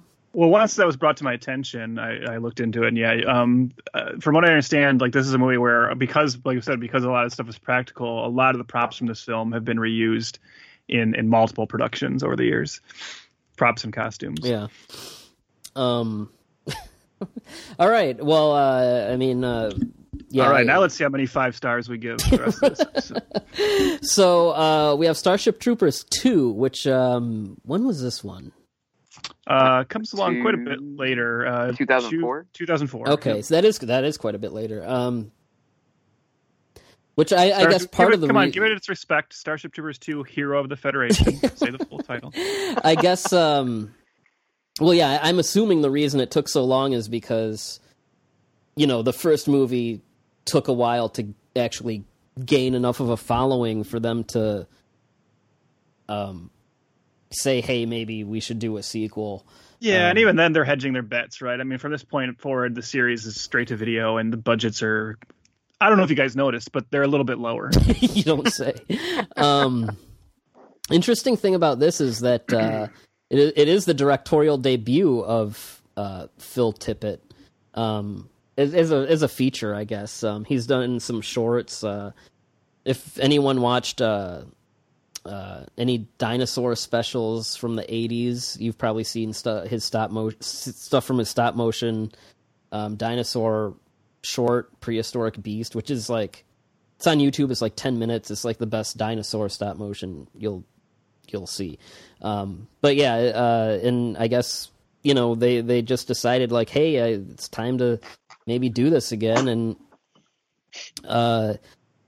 and they said, well, yeah, we have to direct something. And I guess Phil Tippett's way of, working around the, who knows what percentage reduced budget, was to kind of, make it smaller scale. So, not really doing the thing a lot of straight-to-video sequels do, where it's like, they try to pull off the same scale with, like, 1/10 of the money, and so he said he thought of it like the reverse of Alien and Aliens, where, Alien is the small-scale horror movie with, like, not a whole lot of monster stuff, and Aliens is like the big monster action movie. And he said, well, Starship Troopers 2 will be Alien to the first movie's Aliens. So I suppose I'll take a volunteer for a plot synopsis on this one. I could do it. I think it's fairly easy. So we should say this one is also written by Ed Neumeyer, and this is just, these are all brand new characters, which there's actually a point I'll make to that in a moment. But This is a few years later. The war is still going on, and we are following a squad of soldiers on. I don't even know if they ever named this planet, but just another planet inhabited by arachnids, and they're kind of engaged in this battle with them. And they get kind of like surrounded, and they have to make a retreat. And they eventually retreat back to a base that seems to be abandoned, right? A human base that seems to be abandoned. So they decide to make camp there. As they go into the base, they find a soldier locked up, Captain Dax, played by Richard Burgi. He's locked up in the base, and they find out it's because even though he has like an outstanding record, he's like this just kind of star soldier. He's been locked up in there because he killed his commanding officer. And they're very kind of confused by this, but they just like obviously that's a big no-no, so they decide to leave him locked up. And meanwhile, this like kind of dust storm is kicking up all around them. They put up this electric kind of pulse fence around the base, and they just assume like we'll be safe here while we wait for a rescue. Eventually, some other soldiers show up with their general. Their general kind of was like coming up from the rear after them. He's like, I'll meet you guys at the base. And he comes in with some other soldiers that he's encountered from another troop. And they all come in and just, introduce themselves. And there seems to be something fishy about these new soldiers. And I guess we'll just get into spoiler territory because whatever. But as the film goes on, it basically turns into, as Byrd was saying, this is definitely the horror movie of the franchise. And it's really a riff on The Thing, because what you find out is that some of the soldiers in this base have been taken over by brain bugs. Brain bugs being, they actually were hinted at in the first film. We saw like kind of the aftermath of them. Here we actually finally see what they look like, and they're these small bugs that will crawl into your mouth and actually take you over. And then, they're basically undercover bugs now, wearing a human shell, being able to talk as the person, and just trying to spread that throughout. And they now have a plan to take over all the soldiers in the base, in particular the general, because they know that when they are then rescued, the general will be taken to the headquarters, and there you go. Now you have access to the headquarters of the humans. So we now have a small group of characters who have to fight off this plan. They release Dax because, no matter what he did, he's the best soldier they have there. And I think that's pretty much all I have to say about the plot. It's definitely it's a smaller scale, who goes there kind of riff. I would just quickly say, we all agree that's the plot, right? If we're just going to get into discussion about it, the most noticeable thing about it, beyond the scale being smaller, is it's not to say there's no humor, but it's definitely like very reduced humor from the first one. This really is going for more of a playful horror vibe than big war action movie. But I'll let you guys talk for a bit. I definitely have thoughts on this film. I'll just quickly preface and tease my thoughts by saying I really do think this film has an unfair reputation to a certain point. But I'll let you guys talk for a bit. I quite like the idea of like things aren't what they seem, and you figure that out pretty early on. But I think it plays out. It's a lot of fun to see kind of how grotesque the body takeovers are, and then what happens later on with just all the body horror and different things. That is a lot of fun. I don't feel like this movie has a ton to say about much other than like it exists and I watched it. I don't know. maybe you guys feel differently, but yeah, I don't know that it has too much to say. Like it's nothing like the first one in that. Yeah. And it really is just kind of a riff on, The Thing, and, there's a little bit of, The Hidden in there, and but yeah, it's I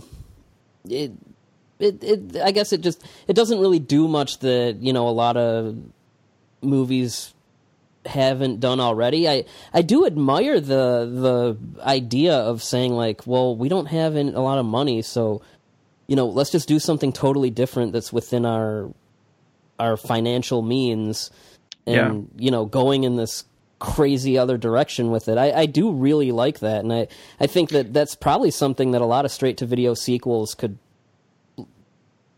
benefit from if they did it more.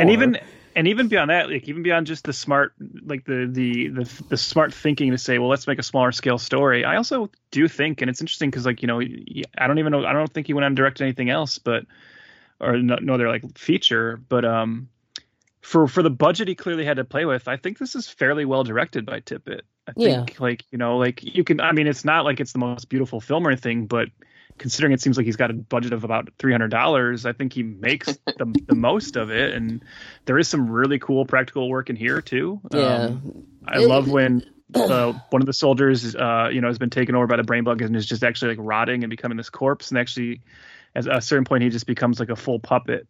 And I love that puppet. I remember he awesome. It's pretty awesome. That is one of the funniest parts in it. Is I've only seen this movie this one time, so I might be misremembering it a little bit. But I remember they're hiding him in the closet, and the guy like brings him out of the closet, and as I seem to remember as like he's kind of dragging him, and his foot, I think it's his whole foot. I might be wrong. His foot comes off, and I'm going off memory, so I might be completely wrong. But at least the way I remember it is I remember his foot coming off, and he goes, "Hey, my shoe." Mm-hmm. Is that? I might have to go and like watch. I think you're right, because like that character, the character, like that's the name of the character is Peck, and I don't have the actor's name in front of me, but he's kind of like one of the standout characters in this. These are certainly not. It's not a batch of like very memorable characters, but he's one that sticks out to me because it's like a very fun kind of wiry performance from that actor, even before he starts to just like, turn into a zombie. What I did want to quickly mention, there's two things I want to bring about this film. So I don't know if you guys know this, Byrd. I'm sure you looked into trivia and stuff, so maybe you saw this. But I think one thing that holds this film back from probably getting a little more attention, and I bet people would be more forgiving of it if it could have done the original plan, was that the character of Dax was actually supposed to be Zim. Right, I did see that. Yeah, so it was written to be Zim, and it was always the plan. And unfortunately, Clancy Brown was just not available. Now, I say that as unfortunate, but actually, I like Richard Burgi.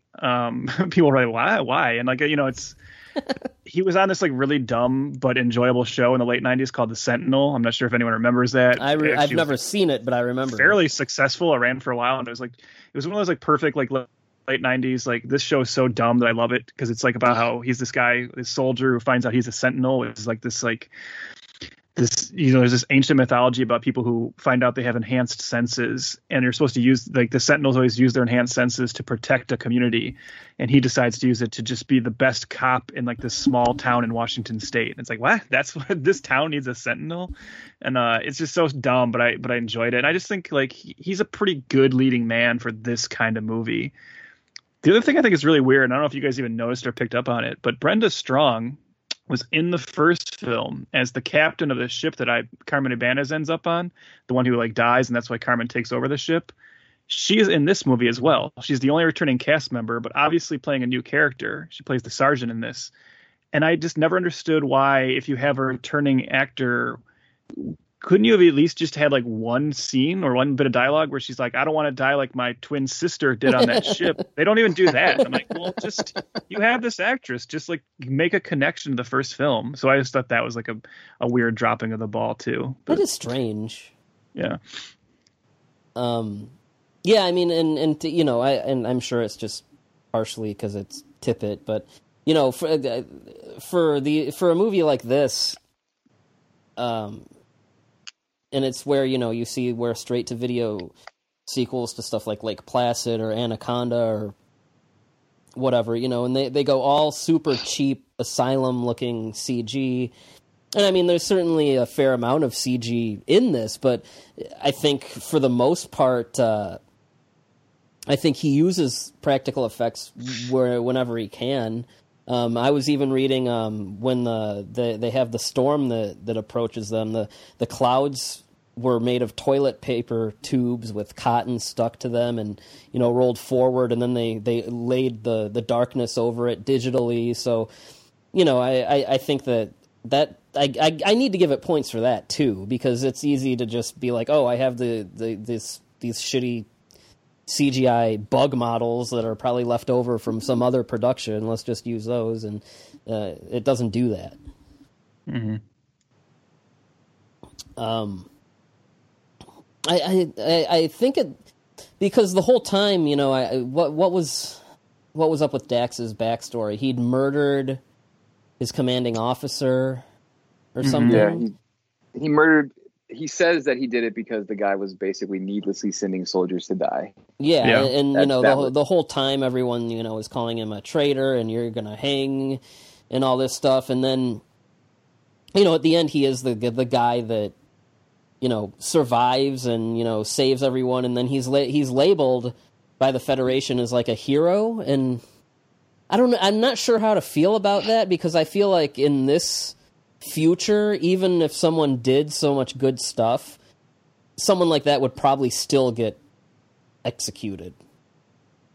It's interesting because, I mean, it's actually an idea that comes up again later in the next film, the idea of, like, you know, executing your own soldiers. But I kind of read it as just like, it's just more propaganda, right? It's like them kind of changing the story. Yeah. I think this is why I find the Dax character kind of interesting. You know, whether it's Zim or Dax, like just the way the character's written. I kind of like that moment where he's talking to the general and he's like, you know, he offers his help to the general, and the general says like, well, you know, did you kill your commanding officer? He's like, oh yeah, I definitely did. And the general's like, well then the general just like matter of factly says, well then you're gonna hang, like when this is all said and done, but until then I need you. And he just says like, yes, okay, because he respects that general, right? And he kind of just gets it. He's like, yep, I totally know that eventually I'll be murdered for that, but for right now you have me as a soldier. So I think like that's fairly interesting. But yeah, I just always took like that ending as just saying like it's better for them to use him as a propaganda symbol of like in a heroic manner than to say that like he was this guy who murdered his commanding officer. They just don't want to keep that kind of stuff. They want to keep that kind of stuff out of the public eye. Yeah. And I mean, character-wise, I mean, yeah, he's probably the most interesting one. I mean, there's really not much to anyone else. They're just kind of that cannon fodder, you know, B-movie cast. Yeah, I'm not like there's a couple things like I don't know. That's what I mean is like this is the kind of my overall thing. I'll just kind of start wrapping up to make this point. I think the biggest detriment to this film is that it's Starship Troopers 2. And so it comes with this kind of expectation, and it just didn't live up to that. And I think that's why it was so hated and why it's still very hated, I think, by a lot of fans and has a really bad rap. I think if this exact movie like debuted on Sci-Fi Channel on Saturday night and it was just called Brain Bugs and it had no connection to Starship Troopers, I think you'd watch it and go, wow, that's a really good, fun B movie, like better than most, right? But with the Starship Troopers label on it, it doesn't feel like it quite lives up to that. But to that point, I think like for that kind of level movie, I think some of these characters are a little bit interesting. I like there's the lieutenant who you think is like a total like douchebag the whole time, and it turns out he's actually there's like kind of a reason he's like that. He turns out to be not as bad as you think. The main heroine, the guy with the glasses. Yeah. You know, he kind of has this like kind of change of heart halfway through the film. I kind of like the main heroine, the one who's like the psychic, who kind of has always been questioning her psychic abilities, but finds out that they're actually the key to figuring out what's going on. You know, we get the nudity back, and here we get the nudity from Kelly Carlson, who people might remember as the lead on Nip Tuck. So you get to, if you guys got the hots for her, as a lot of people did back then, she's definitely vanished off the face of the earth since then. But here she is in this, showing everything. But yeah, I think there's some fun characters in this. And I think overall, like, it's not a great movie by any means, but man, like for a straight to video, you know, little sequel, there's some fun stuff in here. Yeah. So, how many footless zombie bug people would you give this on a scale of 5 up to 5? I'll let you guys go first because I don't want to go first. Okay. So on my letterbox, I gave it a 2.5. But honestly, I think that's probably a bit harsh. I do think it's I do think it's fun, and I'm gonna go with a 3. So very, very much a watchable movie. I also would agree, Trev, with everything that you just said. I mean, it's if you change the title, like I think that probably makes a difference in the minds of most people. So yeah. You know, I'll give it a 2.5, but like not like a mean one, like that I'm not saying I don't like it or, you know, skip it. You know, to me, 2.5 is like, you know, it's kind of okay, but, you know, there's something about it that just doesn't click all the way. And, you know, maybe, you know, if I watch it again later down the road, I might come around to it a little more. I I respect what it's doing. I just kind of I do miss a lot of the more satirical stuff, and it's like I said. I mean, it's not something that I would reach for when I can watch The Thing or something instead. It's got a unique concept, but it's also one that, like, the small handful of movies that have done it have just done it a little better. So it's just one that I don't know when I would feel like revisiting, but I give it a very respectful 2.5, which to me means it's worth renting, and, lazy rainy day, it's the perfect kind of thing to throw on. Yeah, I'm right there with you guys. Like, so my thing is, like, my gut says I should give it a 2.5, but the reason I don't want to say 2.5 is because there's another one coming up in a little bit that I want to give 2.5, and I definitely think this is a better movie than that.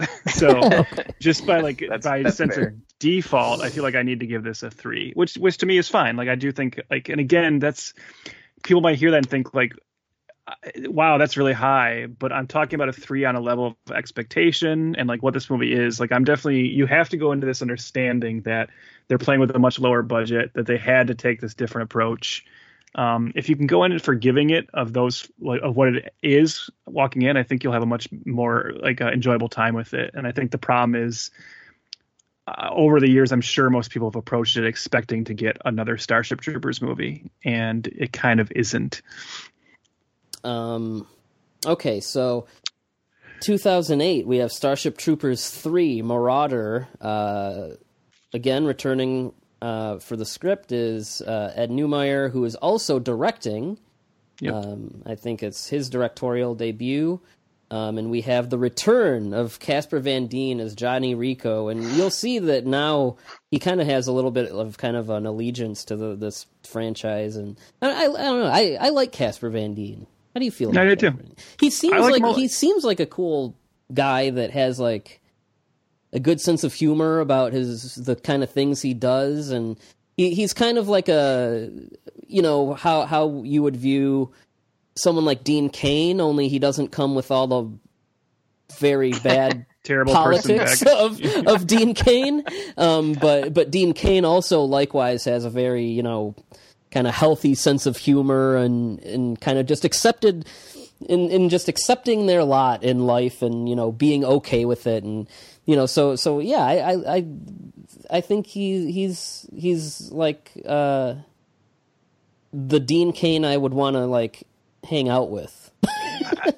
I've heard, like, Casper Van Dien talk about this franchise, and I think it's really cool that he does have such a deep love for it still. He wants to stay involved in it. He says he loves when people approach him in public and just start shouting lines to him, and he will fall right into Rico and give them orders and stuff like that. Like, I think that's really cool. He has that, he still posts Starship Troopers stuff on Instagram all the time. I know he's got a good sense of humor about himself. He made this movie called Star Raiders, and Riff Trax had already done Starship Troopers, and I guess he had seen that, so he actually, like, really got behind them doing Star Raiders. And actually, like, when they did that one as a live Riff Trax, he was in a theater somewhere watching it. So yeah, I do like him. I think he's cool, and I thought I was definitely psyched to see him come back. And it's fun to think, like, this is only 11 years after the first one, but it definitely felt like, wow, it seemed like such a big deal at the time he was coming back, even just for, like, this little, straight to video sequel. And, but he for a while, definitely a thing.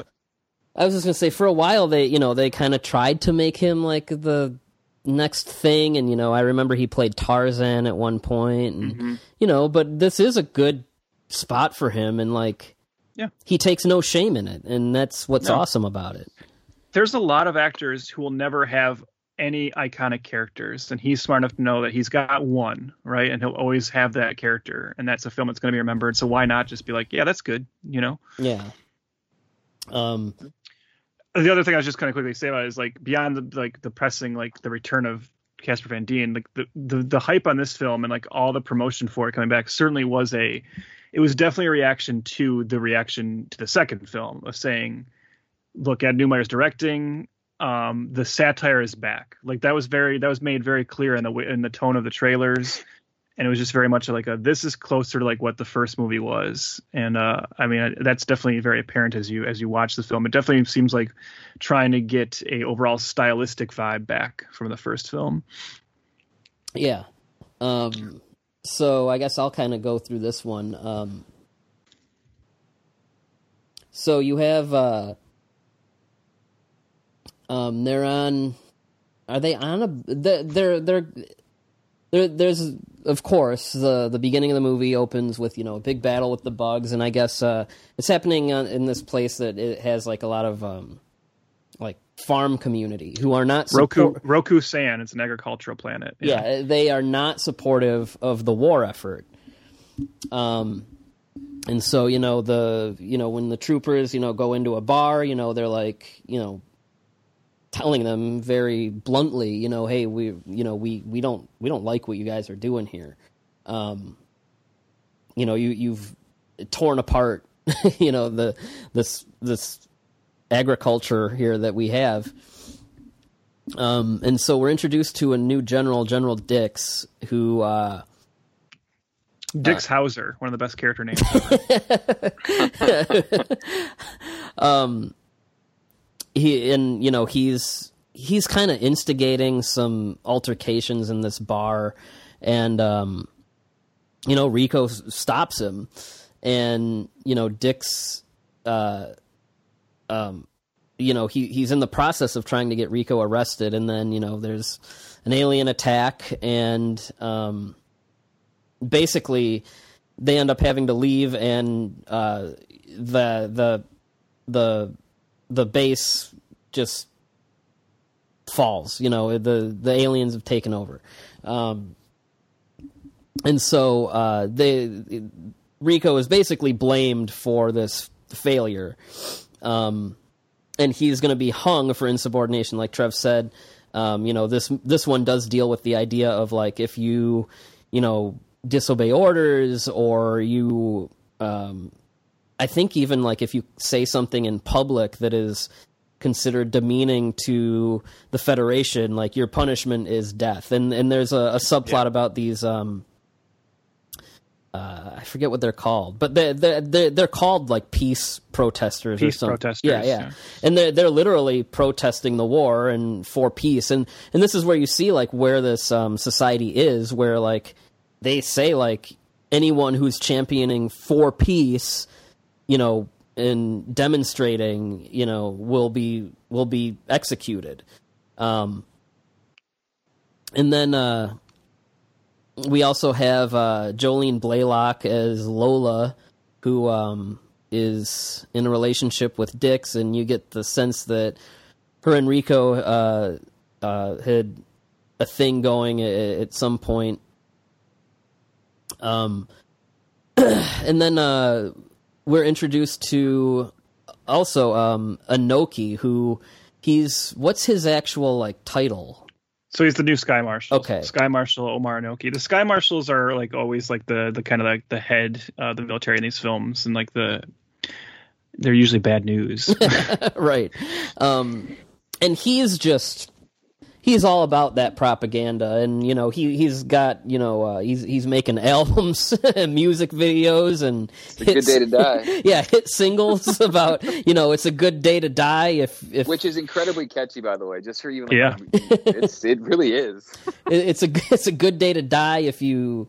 I forget how the rest of it is, but like if you know why, if you know the reasons why. Yeah. And he's got music videos, and he's got hit singles, merch. And everybody, everybody. You can support the war effort by buying like T-shirts and stuff. Yeah, he's got his hit single is "A Good Day to Die," and then when the FedNet video comes up, it says it's a good day to buy, and it lists like all the different Anoki merch you can buy. Yeah, so he's coming out, he's got merch, he's getting people to buy into this thing, and it just so happens that. What is it? Refresh my memory. What is it that causes this crash?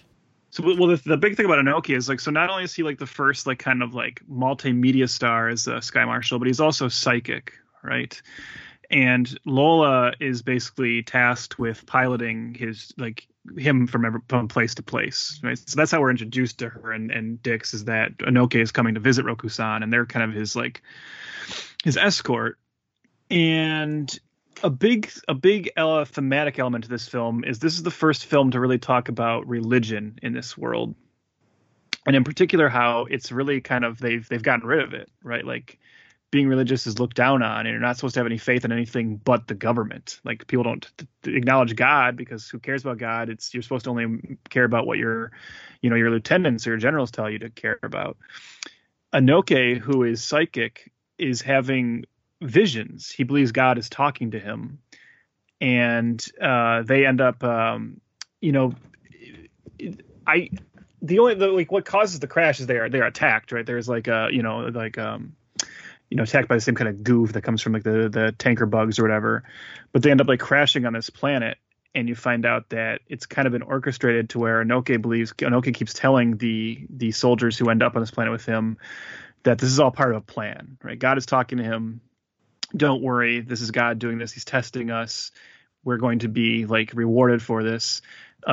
So Captain Lola Beck doesn't believe in any of this stuff. She has no faith. She thinks this is all ridiculous. And then her kind of counterpoint is the other character, Holly Little, this like blonde. She's a flight attendant, I think they say. I think she's just there to like,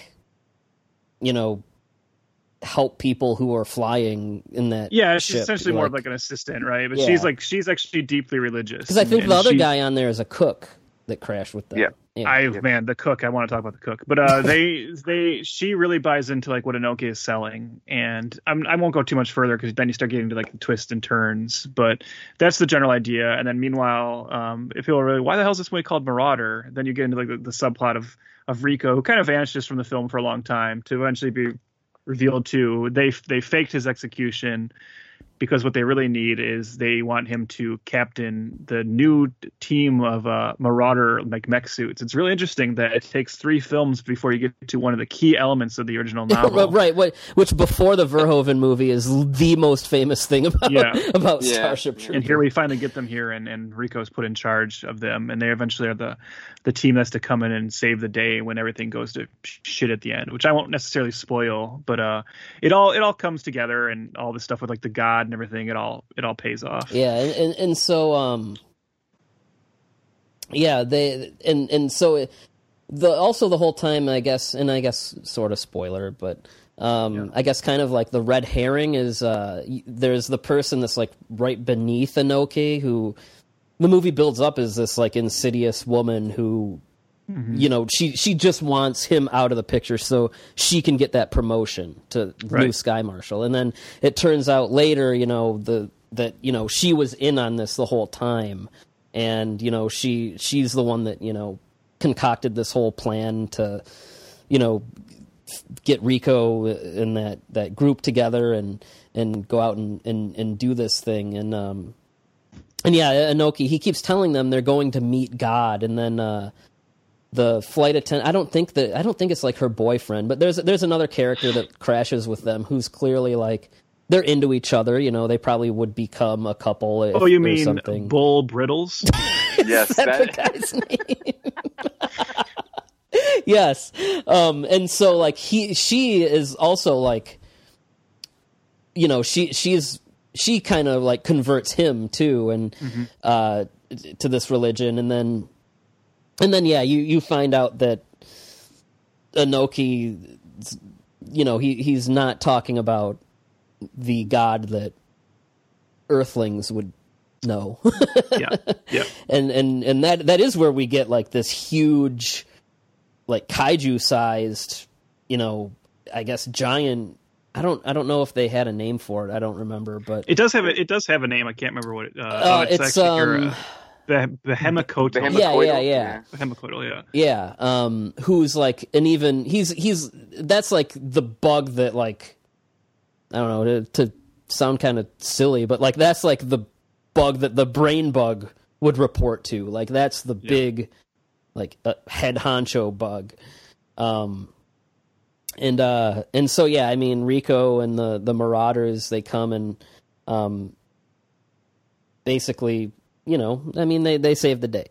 And what's interesting about that though is also Lola Beck, who throughout the movie is, like everyone in this society, is kind of like a staunch atheistic, this whole God stuff is silly.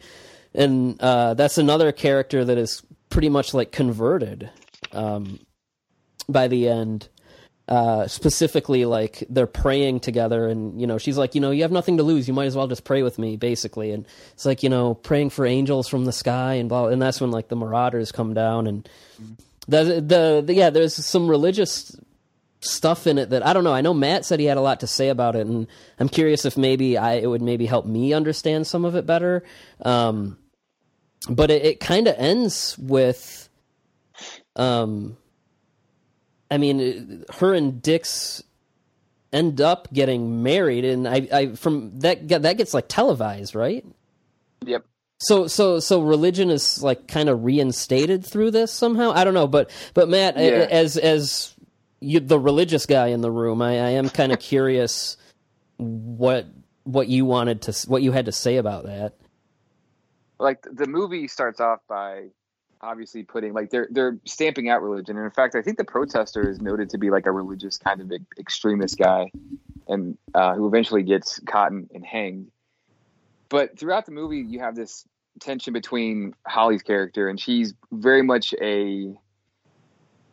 she's kind of portrayed as like the dumb blonde, quote unquote. Like, she doesn't seem like she does anything very well, and she's kind of always bumbling around and making mistakes, but of course she's the true believer.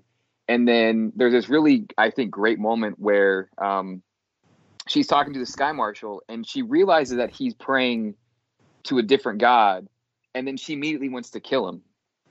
And, like, that is such an indictment on, like, kind of stuff that we see in the real world, where, you know, you have all this infighting between people who are all religious, but isn't there a line in there where God. she literally says, like, it's the wrong god? Oh yeah, it's like, I mean, she basically says that, and then she literally says, like, something about killing him in the next, like, breath, which is that is probably how a lot of people would perceive. And I think the movie is very doggedly taking a stance on how, I would say, like, Judeo-Christianity has basically what you would think about for a lot of Christians, where, yeah, they're all cool until you do something to make them mad, and all of a sudden they're against you. And then she's, of course, trying to kill this guy.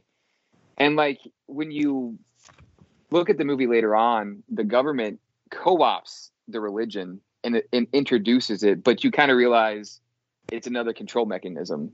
And for me, like, that's something I've always really wrestled with, because, like, as a Christian, and you look at some of the politics, especially for the far right wing, like, there's been a lot of stuff in American Christianity where stuff has been co-opted and used as a control mechanism. And now you have this kind of idea, especially in American politics, like, it's Christian nationalism. It's the idea that God and government go hand in hand, which, for me, like, that's the opposite of what I would say my faith says. Like, Jesus's kingdom is not the kingdom of America, but that's how a lot of American Christians tend to think.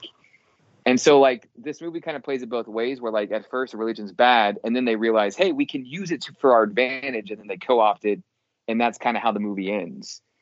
I love that ending too. Oh, sorry. Yeah. No, go ahead, Trev.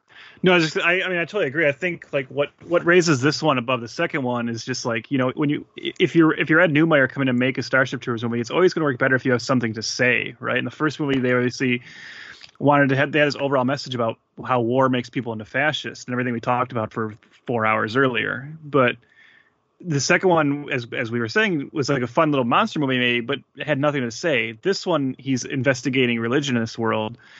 And Byrd was just talking about this idea how, you know, they eventually bring religion back. But that whole ending is great when they basically say, like, yeah, we just decided that actually religion is fine because we realized that God's on our side, you know. And he's a citizen. He's a citizen, yeah.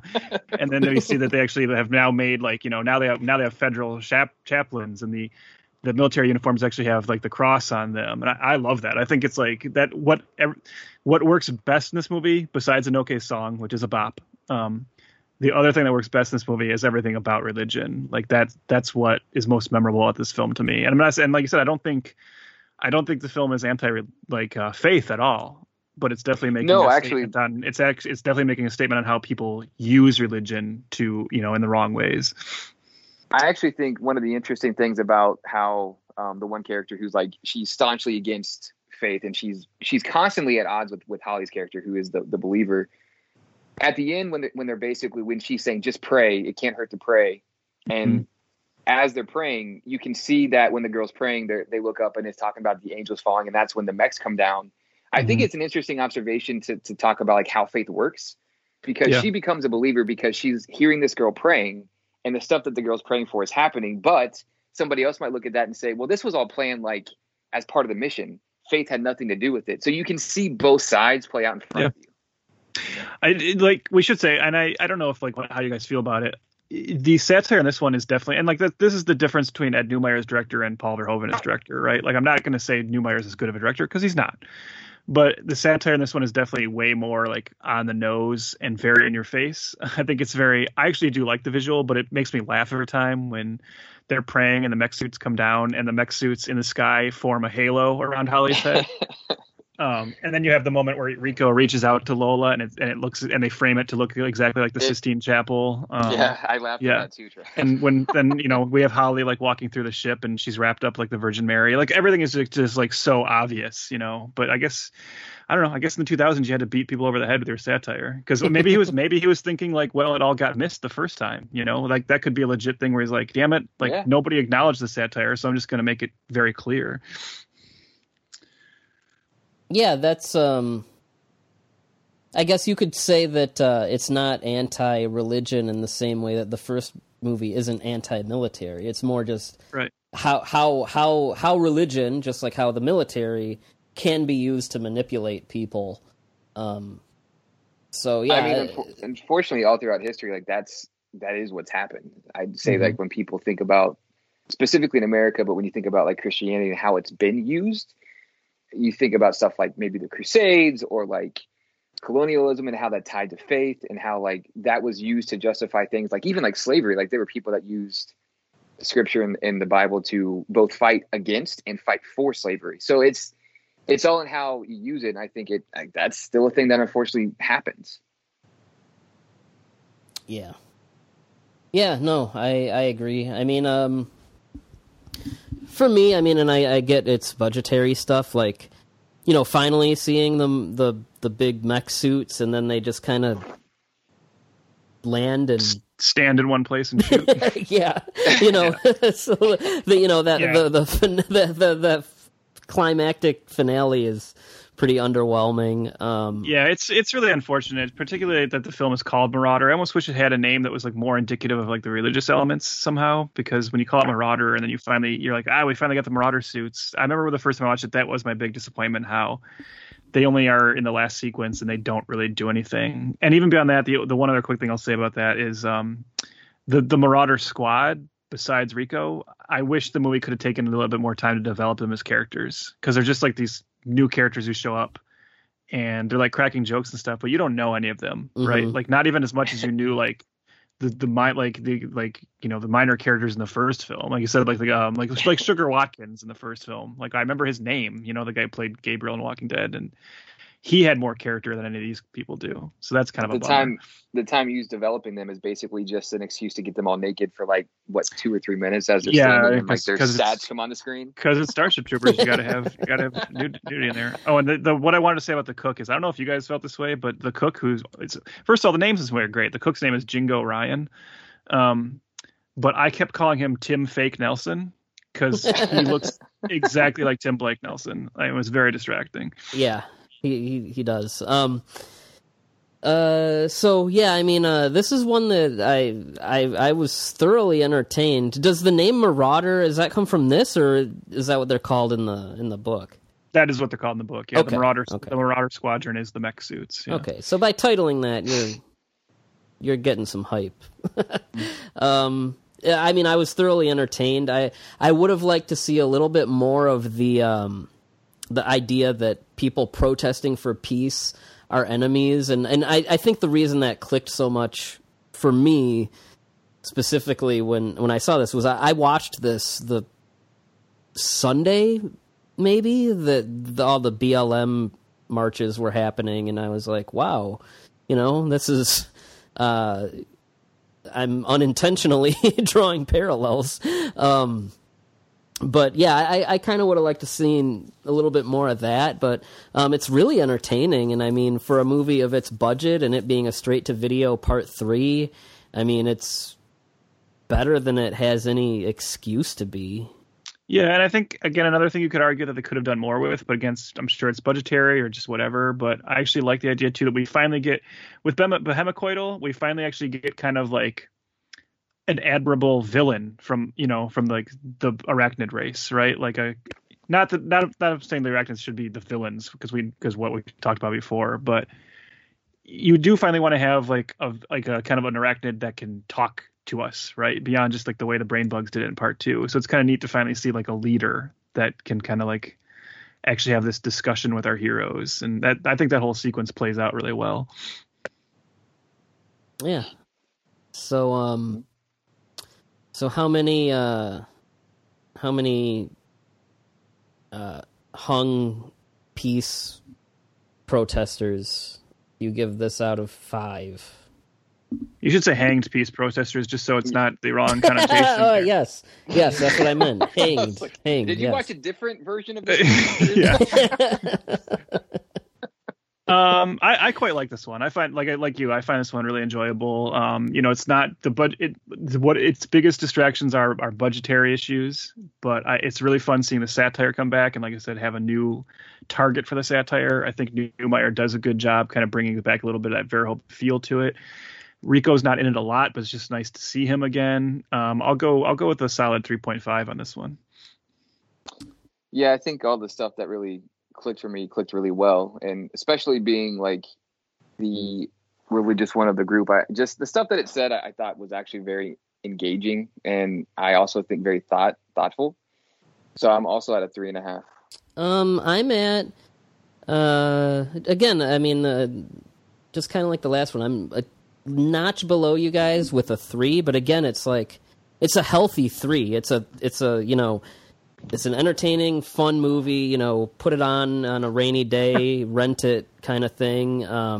But if I could see it growing on me even more. I did enjoy it quite a bit. Like I said, I mean, you don't expect a tiny budget part 3 straight to video thing to be worth anything, and it was good. And I think that Neumeier is kind of Verhoeven is the artist of Starship Troopers for sure, but Neumeier is kind of the heart and soul of it. And we're gonna, I guess, now get into what happens when that's removed a bit. Yeah.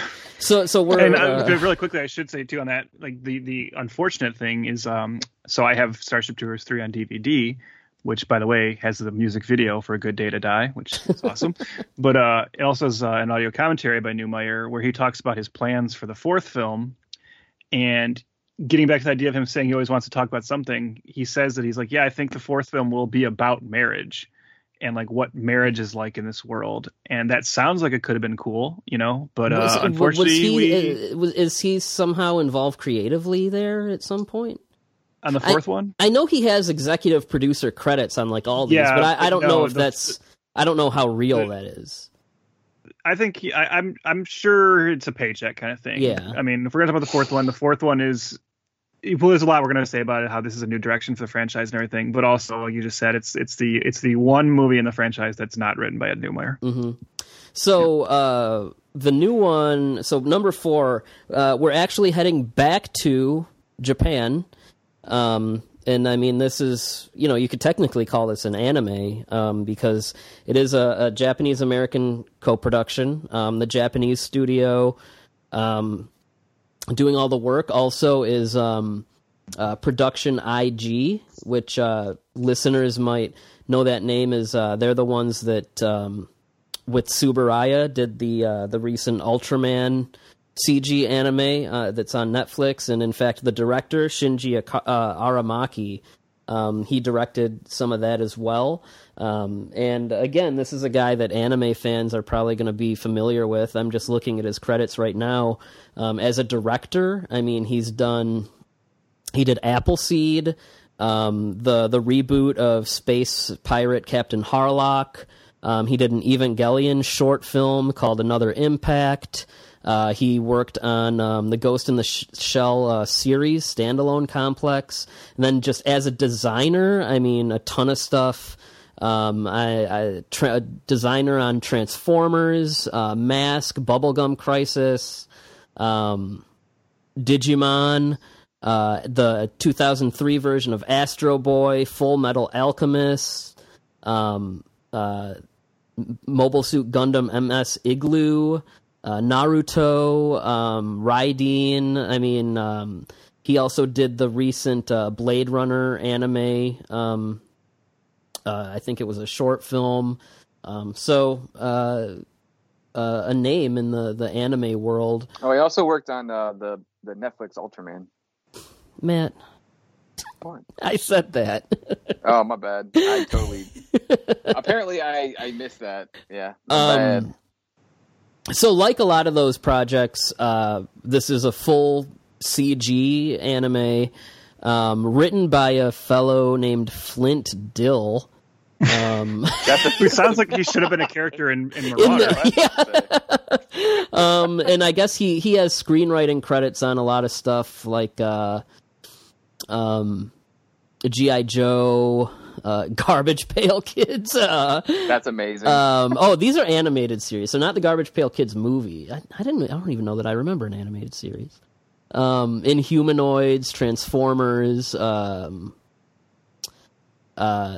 Venom is in not the comic book movie, but the horror movie with Method Man from 2005. Honestly, not the best writing credits. So that's the replacement for Ed Neumeyer, who does have a producer credit. And I saw in an interview that he originally was going to be pretty involved in this as a producer, but I don't know if it was just other obligations or what. But I forget what he said, but for whatever reason, he really couldn't work on it much. So I don't think we ever even said the name. This one's Starship Troopers Invasion. Yes, which for what the Sony press release says that it's a direct sequel to the first one that ignores 2 and 3, but like there's nothing in here whatsoever that would mandate that. Yeah, I mean, you can. I think you could easily look at it either way. The only thing is, like, it doesn't really pick up on any threads of like religion being an element of the Federation again. But beyond that, I mean, there's no reason. But yeah, that's easily something that you could say. Well, there's nothing in the movie that would address it. So this one is, I guess, it starts with Carl, who is like full blown kind of villain at this point, which I mean, I think once he showed up with the Gestapo outfit, you kind of probably saw that coming, but he seizes Carmen's ship and he abandons this rescue it basically abandons this rescue operation on this colony, and essentially he's kind of been, I guess, possessed. I don't know, but he's essentially been talking too much to the bugs as a psychic, and he's kind of doing things for them. So, I guess, would you guys say that it's more or less about like what happens when the bugs take over a ship? That's kind of the story. Yeah, I mean, that's like, so I mean, the idea is, like you said, he commandeers Carmen's ship, which is the John A. Warden, which is the ship from the first movie. And I was thinking about that, about how, like, wait, did that ship get destroyed? But then I realized that I like that idea that it's kind of like the Enterprise in Star Trek, where this is such an important flagship for them that they just keep rebuilding it every time it gets destroyed. Because I believe it gets destroyed again in this one, and then she has it again in the next one. But anyways, so Jenkins commandeers that ship from her. And then what the plot of the movie essentially ends up being like Rico getting contacted to try and get that get the ship back or whatever. But Jenkins has captured a queen, an arachnid queen, and he has it on the ship. And he's basically trying to use the queen to breed a new race. I don't know, not even enough breed, but just he's using his like abilities to create a race of bugs that would fight for the humans, like be on our side. But he loses control, and the queen takes control of the ship, and then it kind of just becomes this kind of like standard action film of all of our new characters. Yeah, standard kind of action survival. Yeah, take it to get through the levels, right? Go through the ship and get to the queen and take it out. Yeah, and they end up, having to It's actually like slightly more complicated than that, but I don't know if it's like worth getting into. Yeah, I mean, not. there's more details. We're just kind of giving a surface level kind of summary. But yeah, Rico ends up, picking up on the ship, and I think does he sends out like 3 ships or something, and the ship. And the Queen basically, just uses the technology of the weapons of the ships to destroy all those. So he just ends up basically like doing it himself. Throws on the Marauder suit, and he kind of helps them, to buy time so they can, basically. I don't know if you want to cleanse the site of like all the bugs. And yeah, we see the queen bug who, I guess the closest thing I can think of is like if you've ever seen a queen termite where they have like the really small upper body and then like a tiny little abdomen and then this huge, I don't know what you call that, call the rest of it. And you get some cool stuff like Carl at one point does get to like kind of command a small group of bugs to fight for us, and those are all pretty neat ideas. But yeah, I mean we've mentioned Carmen and I mean we've mentioned like the big 3 from the first movie, and the reason for that I think is probably that everybody else is pretty lame, and there's humor in it, but it's not the same kind of humor that we're used to. It's isn't it hilarious that this guy's name is Rat's Ass? Like, ha ha ha. Well, I mean, it's like in terms of like whether this is just a byproduct of Newmeyer being gone or whatever, but like, yeah, the humor is different, and this is the only Starship Troopers movie also that has no FedNet scenes. Yeah, which is like, that bothers me. Like, that's such a distinctive part of the identity of Starship Troopers that to just move over into a pure military adventure with, okay, you remove the satire, all right, but you remove like the FedNet, and then it's just like now it's really just. Yay, less fighting bugs, and yeah, I don't know. Yeah, I mean, and it's just, I can't even like come out and just straight call it bad. It's just no of the aside from the anime, the first anime, it's just out of all these batch of movies, it's the most bland. It's the story is just. It's a weird way to talk about it, and I definitely want to hear what Matt thinks too. But like my thing with this, it's strange to watch it because you're right that story wise it's bland. Like we just said, there's actually like there's like more happening in the story than we're saying, but it's kind of like hard to remember it because it just kind of washes over you. It's kind of what Joe Bob Briggs says when there's too much plot in the way of the story.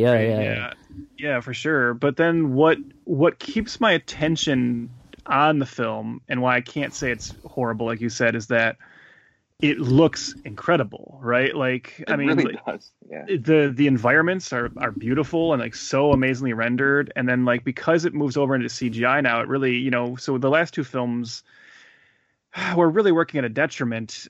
And granted, I would always prefer these movies to be live action, but once you go to the CG thing, the action scenes are suddenly so dynamic, right? I mean, like obviously it's just because you can animate whatever, but there's some really cool action stuff happening. I love the moment where I think it's what's her name? It's like Ice something, Ice Blonde, where she's like on the outside of the ship, like as like a sniper, like taking shots at them. Like that part's really cool, and there's just some really neat action sequences.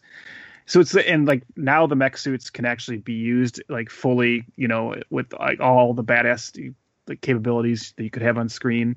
So it really does allow you to hit the potential of this as an action franchise, but you're sacrificing memorable characters and humor. And I guess if there's one thing that I don't know, it might be like her only trait, but Ice Blonde, she like counts the amount of bugs that and it's supposed to be like the same. She wants to get to the same amount of people that died when the bugs like wiped out her hometown or something. But yeah, no, and I think that the choice to kind of, I think part of what you're saying is also, I think the choice to kind of team up with Japan and get like someone who's like a veteran anime guy, you know, I think that I think that is where you get a lot of the cool kind of action sensibility there, and that is what this really is able to use as its biggest advantage is, you know, keeping the action not only like fun but also just visually creative. Mm-hmm.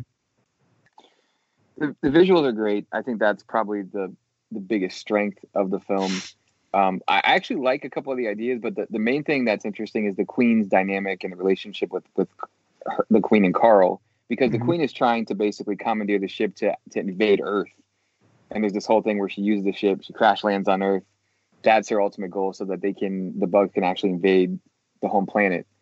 And that dynamic is actually pretty interesting. And I do the Ice Queen thing. She is the one character that kind of gets a quirk. She does give that like kind of monologue story about how I want to say like her hometown was invaded and destroyed basically, and so that's why she's doing what she does. But it's a lot of the dialogue is very expositional. It's kind of just jokes, and I don't know. There's not a whole lot of development, not a whole lot of depth, but it is a gorgeous movie. That's definitely the best thing. And if you're gonna watch it and sit down for a couple of 90 minutes or whatever it is, like it's not a bad watch. Yeah. I think the other like little thing, and it's not as well developed as it could be, but it is kind of cool after like, getting Rico was already back in the last one, and here he's again. But it's kind of neat to see Carmen actually get like more of a heroic role, kind of in terms of like the trio of characters, and finally see her kind of more developed. But yeah, and this is the only one where of the the post Verhoeven stuff, this is the only one where Casper Van Dien we don't have him as Rico. It's really odd too, because this has always bothered me since it first came out, is that Casper Van Dien's a producer on the film, but for some reason he didn't voice Rico. He's just so feeling lazy when they did that. And Rico, and also in the two animated films, he doesn't look like him, and I get like a lot of the time that it happens for likeness. You have to pay people likeness fees, but like you'd think if you're the producer, you're like, yeah, you can make him look like me, but instead, like Rico looks like Solid Snake from I was gonna say like from Metal Gear Solid. Because he's even got the eye patch. Yeah, one thing I did like about the ending. Where he confronts the Queen is kind of a payoff on the little spiel in the original movie, and I'm guessing from the book, because it's in the 80s anime too, about always have a knife on you, because his suit is compromised and he has to basically ditch the mech suit and come at the Queen with just a knife, and he jams it into her eye, and that's what takes down the Queen. So I thought that was like a fun little payoff, a fun little nod. My biggest thing is like, it's just everything from the supporting characters to the dialogue is just all very bland, and nothing really special. This is one that I probably wouldn't revisit unless I was doing like a series rewatch or something. And right. But yeah, no, I mean, it looks nice. I mean, but yeah, it is. This is it's where Neumeier is missed the most. This is definitely the one that has played the absolute like most straight faced, And from what I understand, the producers and Aramaki wanted to kind of do something that's more in the kind of tone of the book, and I just think that. I don't know. I haven't read the book, but I just feel like anytime you're really drawing from the book, you're going to get something that is kind of just dry. Should we talk about the weirdness of CGI boobs? Or what? That was something I wanted to bring up because, like, I don't know. I mean, it is. It always makes me laugh. Like. I mean, I agree on both levels. I kind of agree with Matt. It's uncomfortable that I watch it and I'm like, is it trying to like, does it want me to be turned on? Like, you can't like, it's very distracting because you're like, what are they going for here? Like, It's in. I mean, it's a thing that's in. I mean, I'm even if this wasn't a Japanese production, it would be there because it's Starship Troopers. But just in anime in general, you know, the nudity and sexualization is always really weird. Like I don't get the hentai thing. I don't get the. But it's also like it's weird because it also like reveals. We were just talking about. Here's why it's kind of annoying, because we were just talking about like how beautiful the film is at an animation level, and it certainly is. But then when you get to like the nudity and everything, it kind of reveals the limitations of it. Right. And I guess like the self-imposed limitations, because you think back to like the shower scene in the first movie and like the Marauder suiting up scene in the third film, and you have a variety of bodies, right? But then in this, like, of course, when the women get nude, they all have this like amazing, like ridiculous, unrealistic figure, right? right. And like all the men in this that aren't Rico look exactly the same. Like that was a huge problem for me, where I couldn't tell. Well, there's the guy, one guy who's like covered in tattoos, but other than that, yeah, there's two guys especially that I was losing track. Like, yeah. But yeah, I mean, it's kind of like where I am. I like part 2 more, but it's kind of where I am at part 2, and like it's not like I hate it. It's not like I would say avoid it at all costs. It's just, you know, it's just not going to give you much, you know. So I'm going to give this 2 out of 5 uncomfortably weird CGI breasts. So a full pair. Well done. Thank you. I'm at 2.5 for basically the same reason. It's very straight faced. The visuals and the way it's put together, those things are all they work really well. But it's also it is just kind of there, honestly. Yeah, oh, man. I can't wait to see what happens on the next one, because so far me and Matt are just in perfect sync. At yeah, this you point, guys really are. I don't know that that's ever. This is the one I was talking about earlier. This is why I didn't give the other one a 2.5, because this is the one that's a 2.5 for me, and like it's definitely. You mean a 2? I think, you mean this is a 2? The other one's 2.5. No, this is. Oh, okay. This is okay. I got you. I see what you're saying. I'm giving this one a 2.5. And that's why I gave part 2 a 3. Got you. Yeah, because. This is definitely of the 5 the one I would revisit the least. Like you said, it's only going to be during like serious rewatches. Yeah. Like I'm giving it a 2.5 because I was blown away by the animation and by like oh my god, now I actually get to see the action sequences the series deserves, but I can't remember anything about the story. Yeah, and I mean, again, it's like it's not that it can't be enjoyable. Like I said, boring day and it pops up on Netflix or whatever. I mean, sure, you know, but I think the Blu-ray for it is like $5 on Amazon, and that seems like perfect, right? Like, yeah, sure, that's worth it. And I feel like Blu-ray would serve these pretty well. I have to say, and I mean, Matt will be able to weigh in here. I mean, same director and same animation studio as the Ultraman, that ugly CGI Ultraman anime. What happened? I have no idea. That's just if the Ultraman anime looked like this, I watched the first episode and like I didn't even necessarily think it was bad, but I just couldn't get over the visual aesthetic of that thing. If it looked like this, I would have watched it in a day. Yeah, 3D anime is a thing, and I don't really understand why. I watched the first 2 or 3 episodes of that Byrd, and I struggled for basically the same reason. Plus, I also thought it was kind of boring. But I mean, if they look like this, I mean, I don't get why the same studio can't produce. I mean, maybe it's a budgetary thing, but I mean, I wish it looked like these. So anyway, so 2017, we have the 5th film. And again, we're back in Japan for the production. Behind the scenes, pretty much identical crew. Shinji Aramaki is back. A lot of the same guys. It's the same studio again. Only now we have the addition of 2 sorely missed presences. One, we have Casper Van Dien as the voice of Johnny Rico, and then we have. Coming back for the screenplay, we have Ed Neumeyer, who, I think he brings a lot of what we missed to this movie. You also have Dina Meyer coming back as a voice cameo of sorts for Dizzy, and I mean we can kind of explain how how that is possible. But Matt, you want to give us a breakdown of this one? Can you do that for us? Yeah, man. And say the name. Oh yes, Traitor of Mars is the name. I like that. I just want to make sure we got that title because it's like the most like classic sci-fi sounding title of them all. Okay. So basically, after the events of the the previous film, Johnny Rico has been demoted, and he's basically on the space station, and he's training a bunch of troopers that are more or less they're all portrayed as idiots. There's a lot of really cool action sequences that are all done like in like this VR sim kind of thing, but none of them are any good. We're also introduced to this new Sky Marshal, Amy Snap.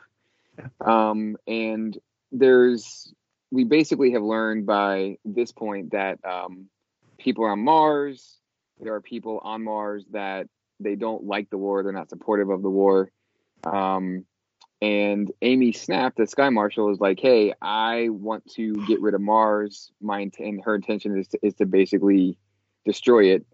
There's a bug nest that's been growing under Mars that she knows about, but she decides to basically let it take over the planet, and that kind of introduced the main threat.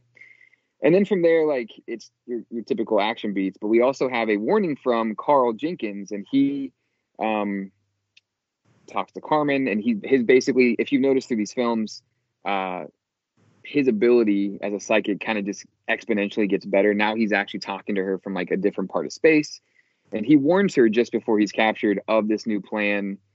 And so she's basically sent to Mars in order to kind of help save the day. And then Rico, at one point, is visited by Dizzy during one of the action sequences, and we learn that that's actually Carl. So, like, I have a question for you guys: is Carl making out with Rico? Is that what's happening there? I mean, yeah, psychically, he certainly is. Yeah.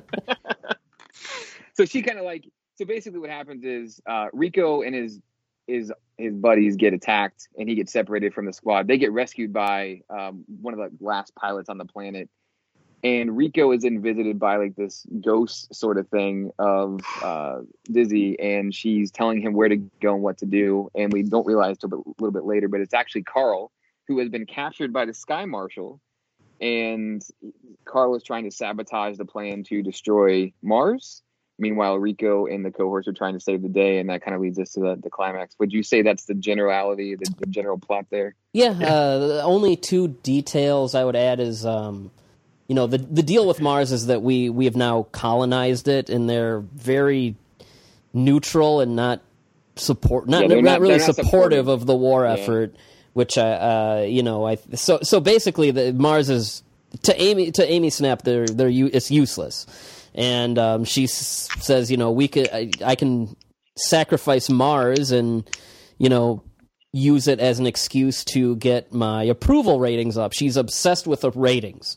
Which apparently update in real time. Yeah, in the Starship Troopers universe, as they give speeches, they have a monitor that shows their approval ratings. And she. Could you imagine if Trump had that, guys? I'm just throwing that out. He might as well. I mean, I wasn't quite going to go there on a podcast, but she has an equally unhealthy obsession, over her approval ratings. And, you can really kind of draw parallels to probably multiple events in American history and history in general of, we can let this disaster happen to make us look better. I mean, that may or may not be happening now to an extent. So, I mean, again, this is the Neumeier that, we missed. That's my takeaway. And, we're back with, the FedNet adverts and for live action, which I thought was interesting. Yeah, it was an interesting choice. And that satirical edge is back, and you see another concept from the book is the idea that the mech suits, they can use their jetpack booster things to leap like super far. And we get like whole action sequences, where they're trying to use those, and calculating how much fuel and how many leaps they can make, and that stuff's all pretty cool. And I like the idea that Rico is left in charge of these dumb kids who can barely do anything. It's kind of funny seeing him have to deal with that. I gotta say though, what's the guy's name? There's one guy in his squad that is a lieutenant, and he's like scared of everything.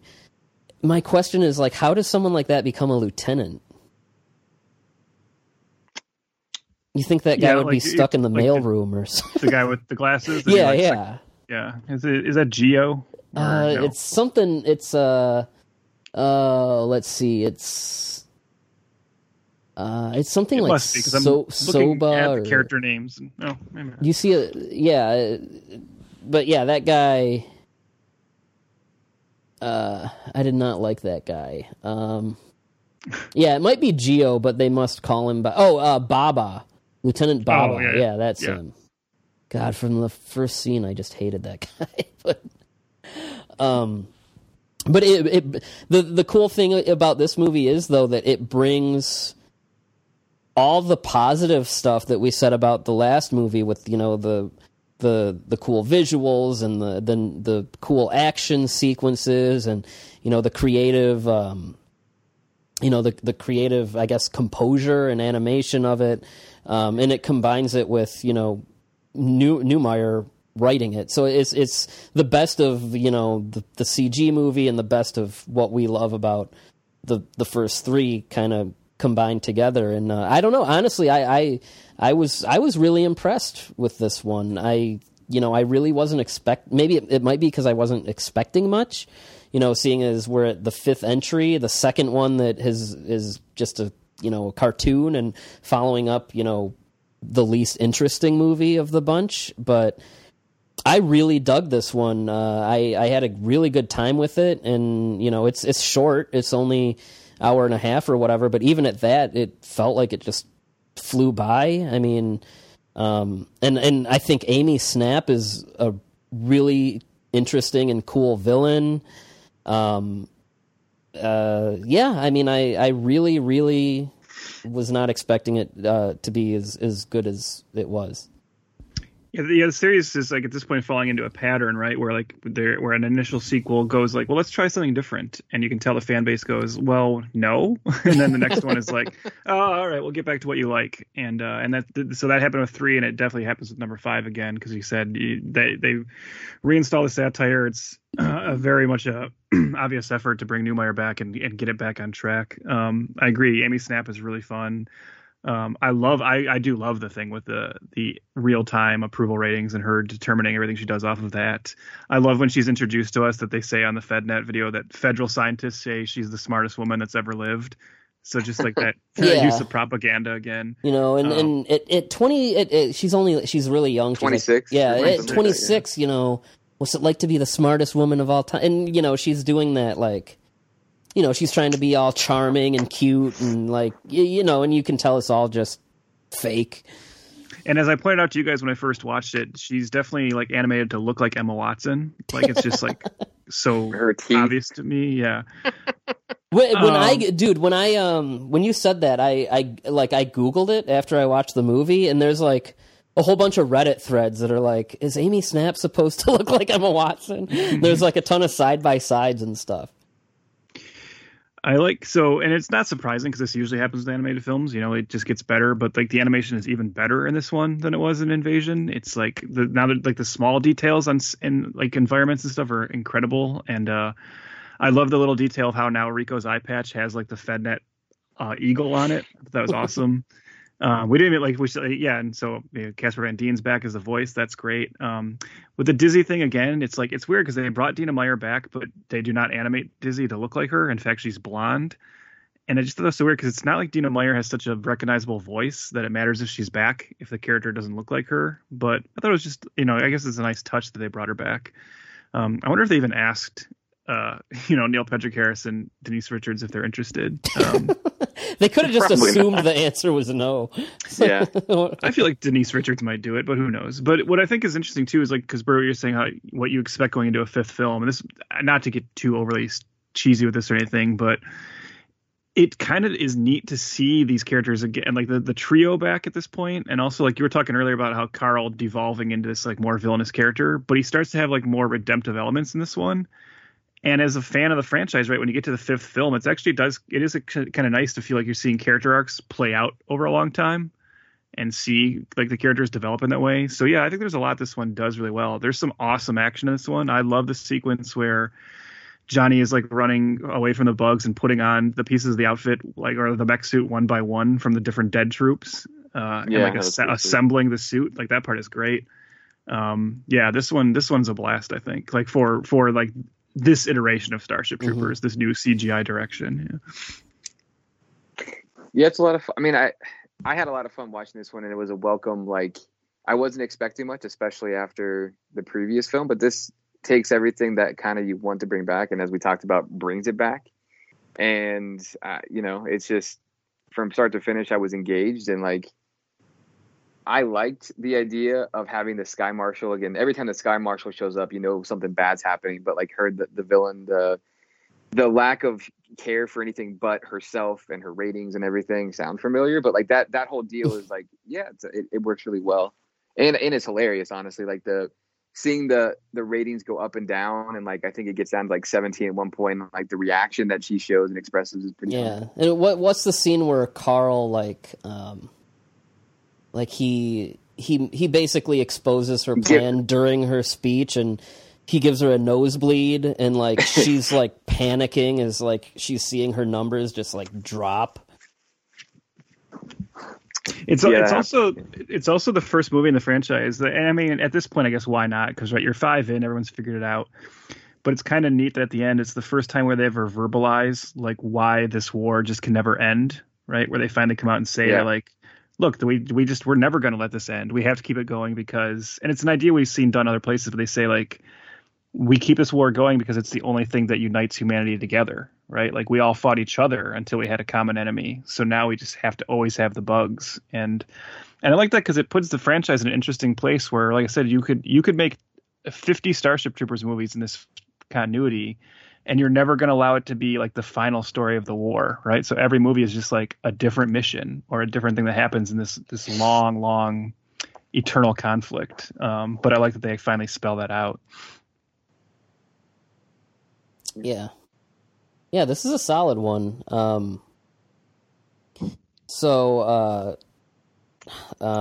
many? Okay, so. Oh yeah. Okay, so at the end, Amy Snap is exposed as traitor, and at one point there's a kind of a rap song that comes on. It's like, "What did Amy Snap know?" Blah blah. And then during the credits, there's like this really weird like nu metal version of it, and the lyrics are this. It's the same thing, like "What did Snap know?" Da da da. It's like. It was very strange. Yeah. Is that the song that you were thinking of earlier, Trev? Yeah, I was thinking, like, it's really funny. Like, I wrote that in my notes about, like, what's with this goofy metal song? Yeah. It's really a very bizarre choice, and, like, I can't find it either. Like, I need to find the song. Someone send it to me. I even looked in the credits, like, to see, like, who performed it, and, like, I got nothing. So, someone send me What Did Snap Know? And I don't know, we'll figure something out. We'll send you like a quarter or something. But yeah, no, that's one of the strangest. That might be the strangest thing in my. And if you can send us a video of Emma Watson listening to What Did Snap Know, we'll send you. Oh my God. Yeah, honestly, that might be the strangest part of my whole Starship Troopers journey here, because I still can't figure out why. What if she watched and was like, "Is that supposed to be me?" She sues them for likeness. But no, this one's really good. Honestly, like it is really hard for me to choose whether I like of the sequels, like if I like this or 3 more. As of right now, I might say this is my favorite one after the first. I like this one and 3. I would revisit. So honestly, I'm gonna just come out and give this a 3.5. I was really impressed by it. I like it a little less than the third one, so I'm at a solid 3. But I would revisit it. I think it's worth. I think it's worth checking out for sure. Oh, man, me and Matt might as well get married after this because, man, we are dead on all along the way. I give this one a 3 also, and this may be unfair. I think it really is just that. At the end of the day, I'd probably throw on 3 because it's live action, and so like that's like just this slight distinction for me where I kind of prefer that. But that said, like I think this is an interesting direction for the Starship Troopers series to go, and like I guess since we're wrapping up, I mean, just as a preview, like. I don't know what the future of this franchise is. Like the most recent thing was they were talking about rebooting it as like a TV series, and then also a TV series or then a like PG-13 movie. Reboot. Yeah, and I honestly would rather just have because I know Casper Van Dien and Ed Neumeyer are still down for doing more. I'd rather have another one of these. Yeah, I'd say just do another. Let the CGI one at least be a trilogy as well, and give us one more of these because I think now they've got a good feel of what this even the CGI version should be. And the one thing, and I'll say like if you need an idea for that, the one part of the franchise we didn't talk about was Roughneck Chronicles, which was the computer animated show, which I never bothered to watch. And the reason I've never watched it is I know so that one is like basically a remake, a retelling of the whole story. But it was done as different campaigns. Like there'd be like a run of like 6 episodes that were called like the Clendathu campaign and everything. And the last one was called the Earth campaign, which is like where the battle finally comes to Earth. And they were never able to finish it. It got canceled, and the last 4 episodes were never made. So I never bothered to watch it because I'm like, well, I'm not going to get invested in this show that I know doesn't have an ending. Right. But the reason I bring that up is like that's the thing that keeps evading them. I don't know if you guys watched through the credits of Invasion, but there's actually a post-credit scene that shows one of the bugs survived, and it's like in the sewers on Earth now. And so I was like, oh, I guess that's what Part 5 is about, right? But no. So maybe Part 6, if you do it, could be about like, well, there's some bugs on Earth, and like that we could finally have it there. I don't know, just spitballing. If they want to hire me, I'm available. And as a kaiju podcast, have to say that would give an excuse to do a lot of really cool city destruction scenes, and they stick with the Japanese anime studio. I can think of one franchise that didn't give us any of that in its anime. So, no, I think that would be like a logical conclusion to all this, and I would be totally down for it. But yeah, Starship Troopers. That's it's a longer episode, but there's quite a bit to a lot of content, a lot of stuff to talk about, and yeah, I'm especially not digging a PG-13 Starship Troopers. How would that even idea. work for this franchise? That doesn't seem like it would work at all. I don't know.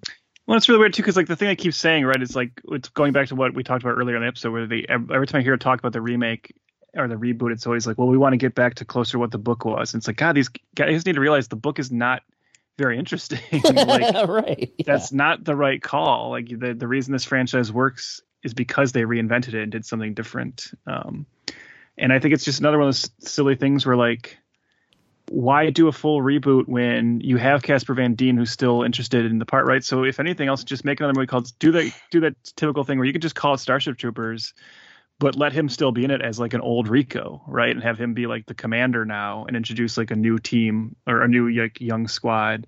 I'd much rather see that than just a full like, well, let's disregard the original continuity. Yeah, I'm not into that idea.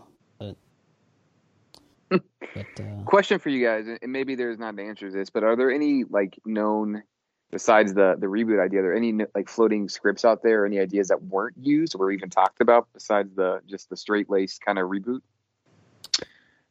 Not that I know of. I just know like the reboot almost happened, and then like Byrd said, there was talk of like a TV version of it. Yeah, and I mean, I'm sure those things might have treatments or something out there, but as far as I know, it's not like public. Mm-hmm. But I'm sure there's like an earlier draft of 2 that has, Zim in it or something like that. But, yeah, not that I know of. So. Yeah, if anything, like the main message I wanted to get across this episode, and I hope we did now, is that yes, the first movie is awesome. It's the shit. It's one of my favorites. But don't disregard this as a franchise. If you've always avoided the sequels because they just seem cheap and whatever, I mean they are, but they're fun. Give them a view. And it's a good franchise in that the one we like the least, we still said like, yeah, it's worth a watch. Right? Yeah. This is a franchise which is surprising. 5 entries, 4 of them straight to video, and it never embarrassed itself. Right, it never became like, ugh, God, another Starship Troopers. Like it stayed fairly consistent. Yeah, for sure. And for an idea that I thought was a little out there, technically 3 of the things we talked about are Japanese monster movies. So, yeah, no, I mean, it's a fun franchise, and I think that give the sequels a chance. You're not going to get a classic like the first one, but you are going to get entertainment, and even the worst of the films is minus the anime. Well, I said the films. I'm not counting the 80s thing, but yeah, Trev, thank you for coming on. You've been a stranger lately, but it's been a pleasure, and I'm sure you'll be back for some thing later, some Asylum movie or something. I don't know. All right, you guys good to go? Yeah, we're good. All right, good night, everybody. Yep. Thank you for listening to the Kaiju Transmissions podcast. Please take a moment to rate and review us on iTunes, Podbean, and Stitcher. Make sure to subscribe for all the latest episodes. You can also check us out on Twitter at KT_podcast. You can check us out on Instagram and Facebook at Kaiju Transmissions. And you can email us at kaijutransmissions@gmail.com if you have any questions or comments. And we will see you next time.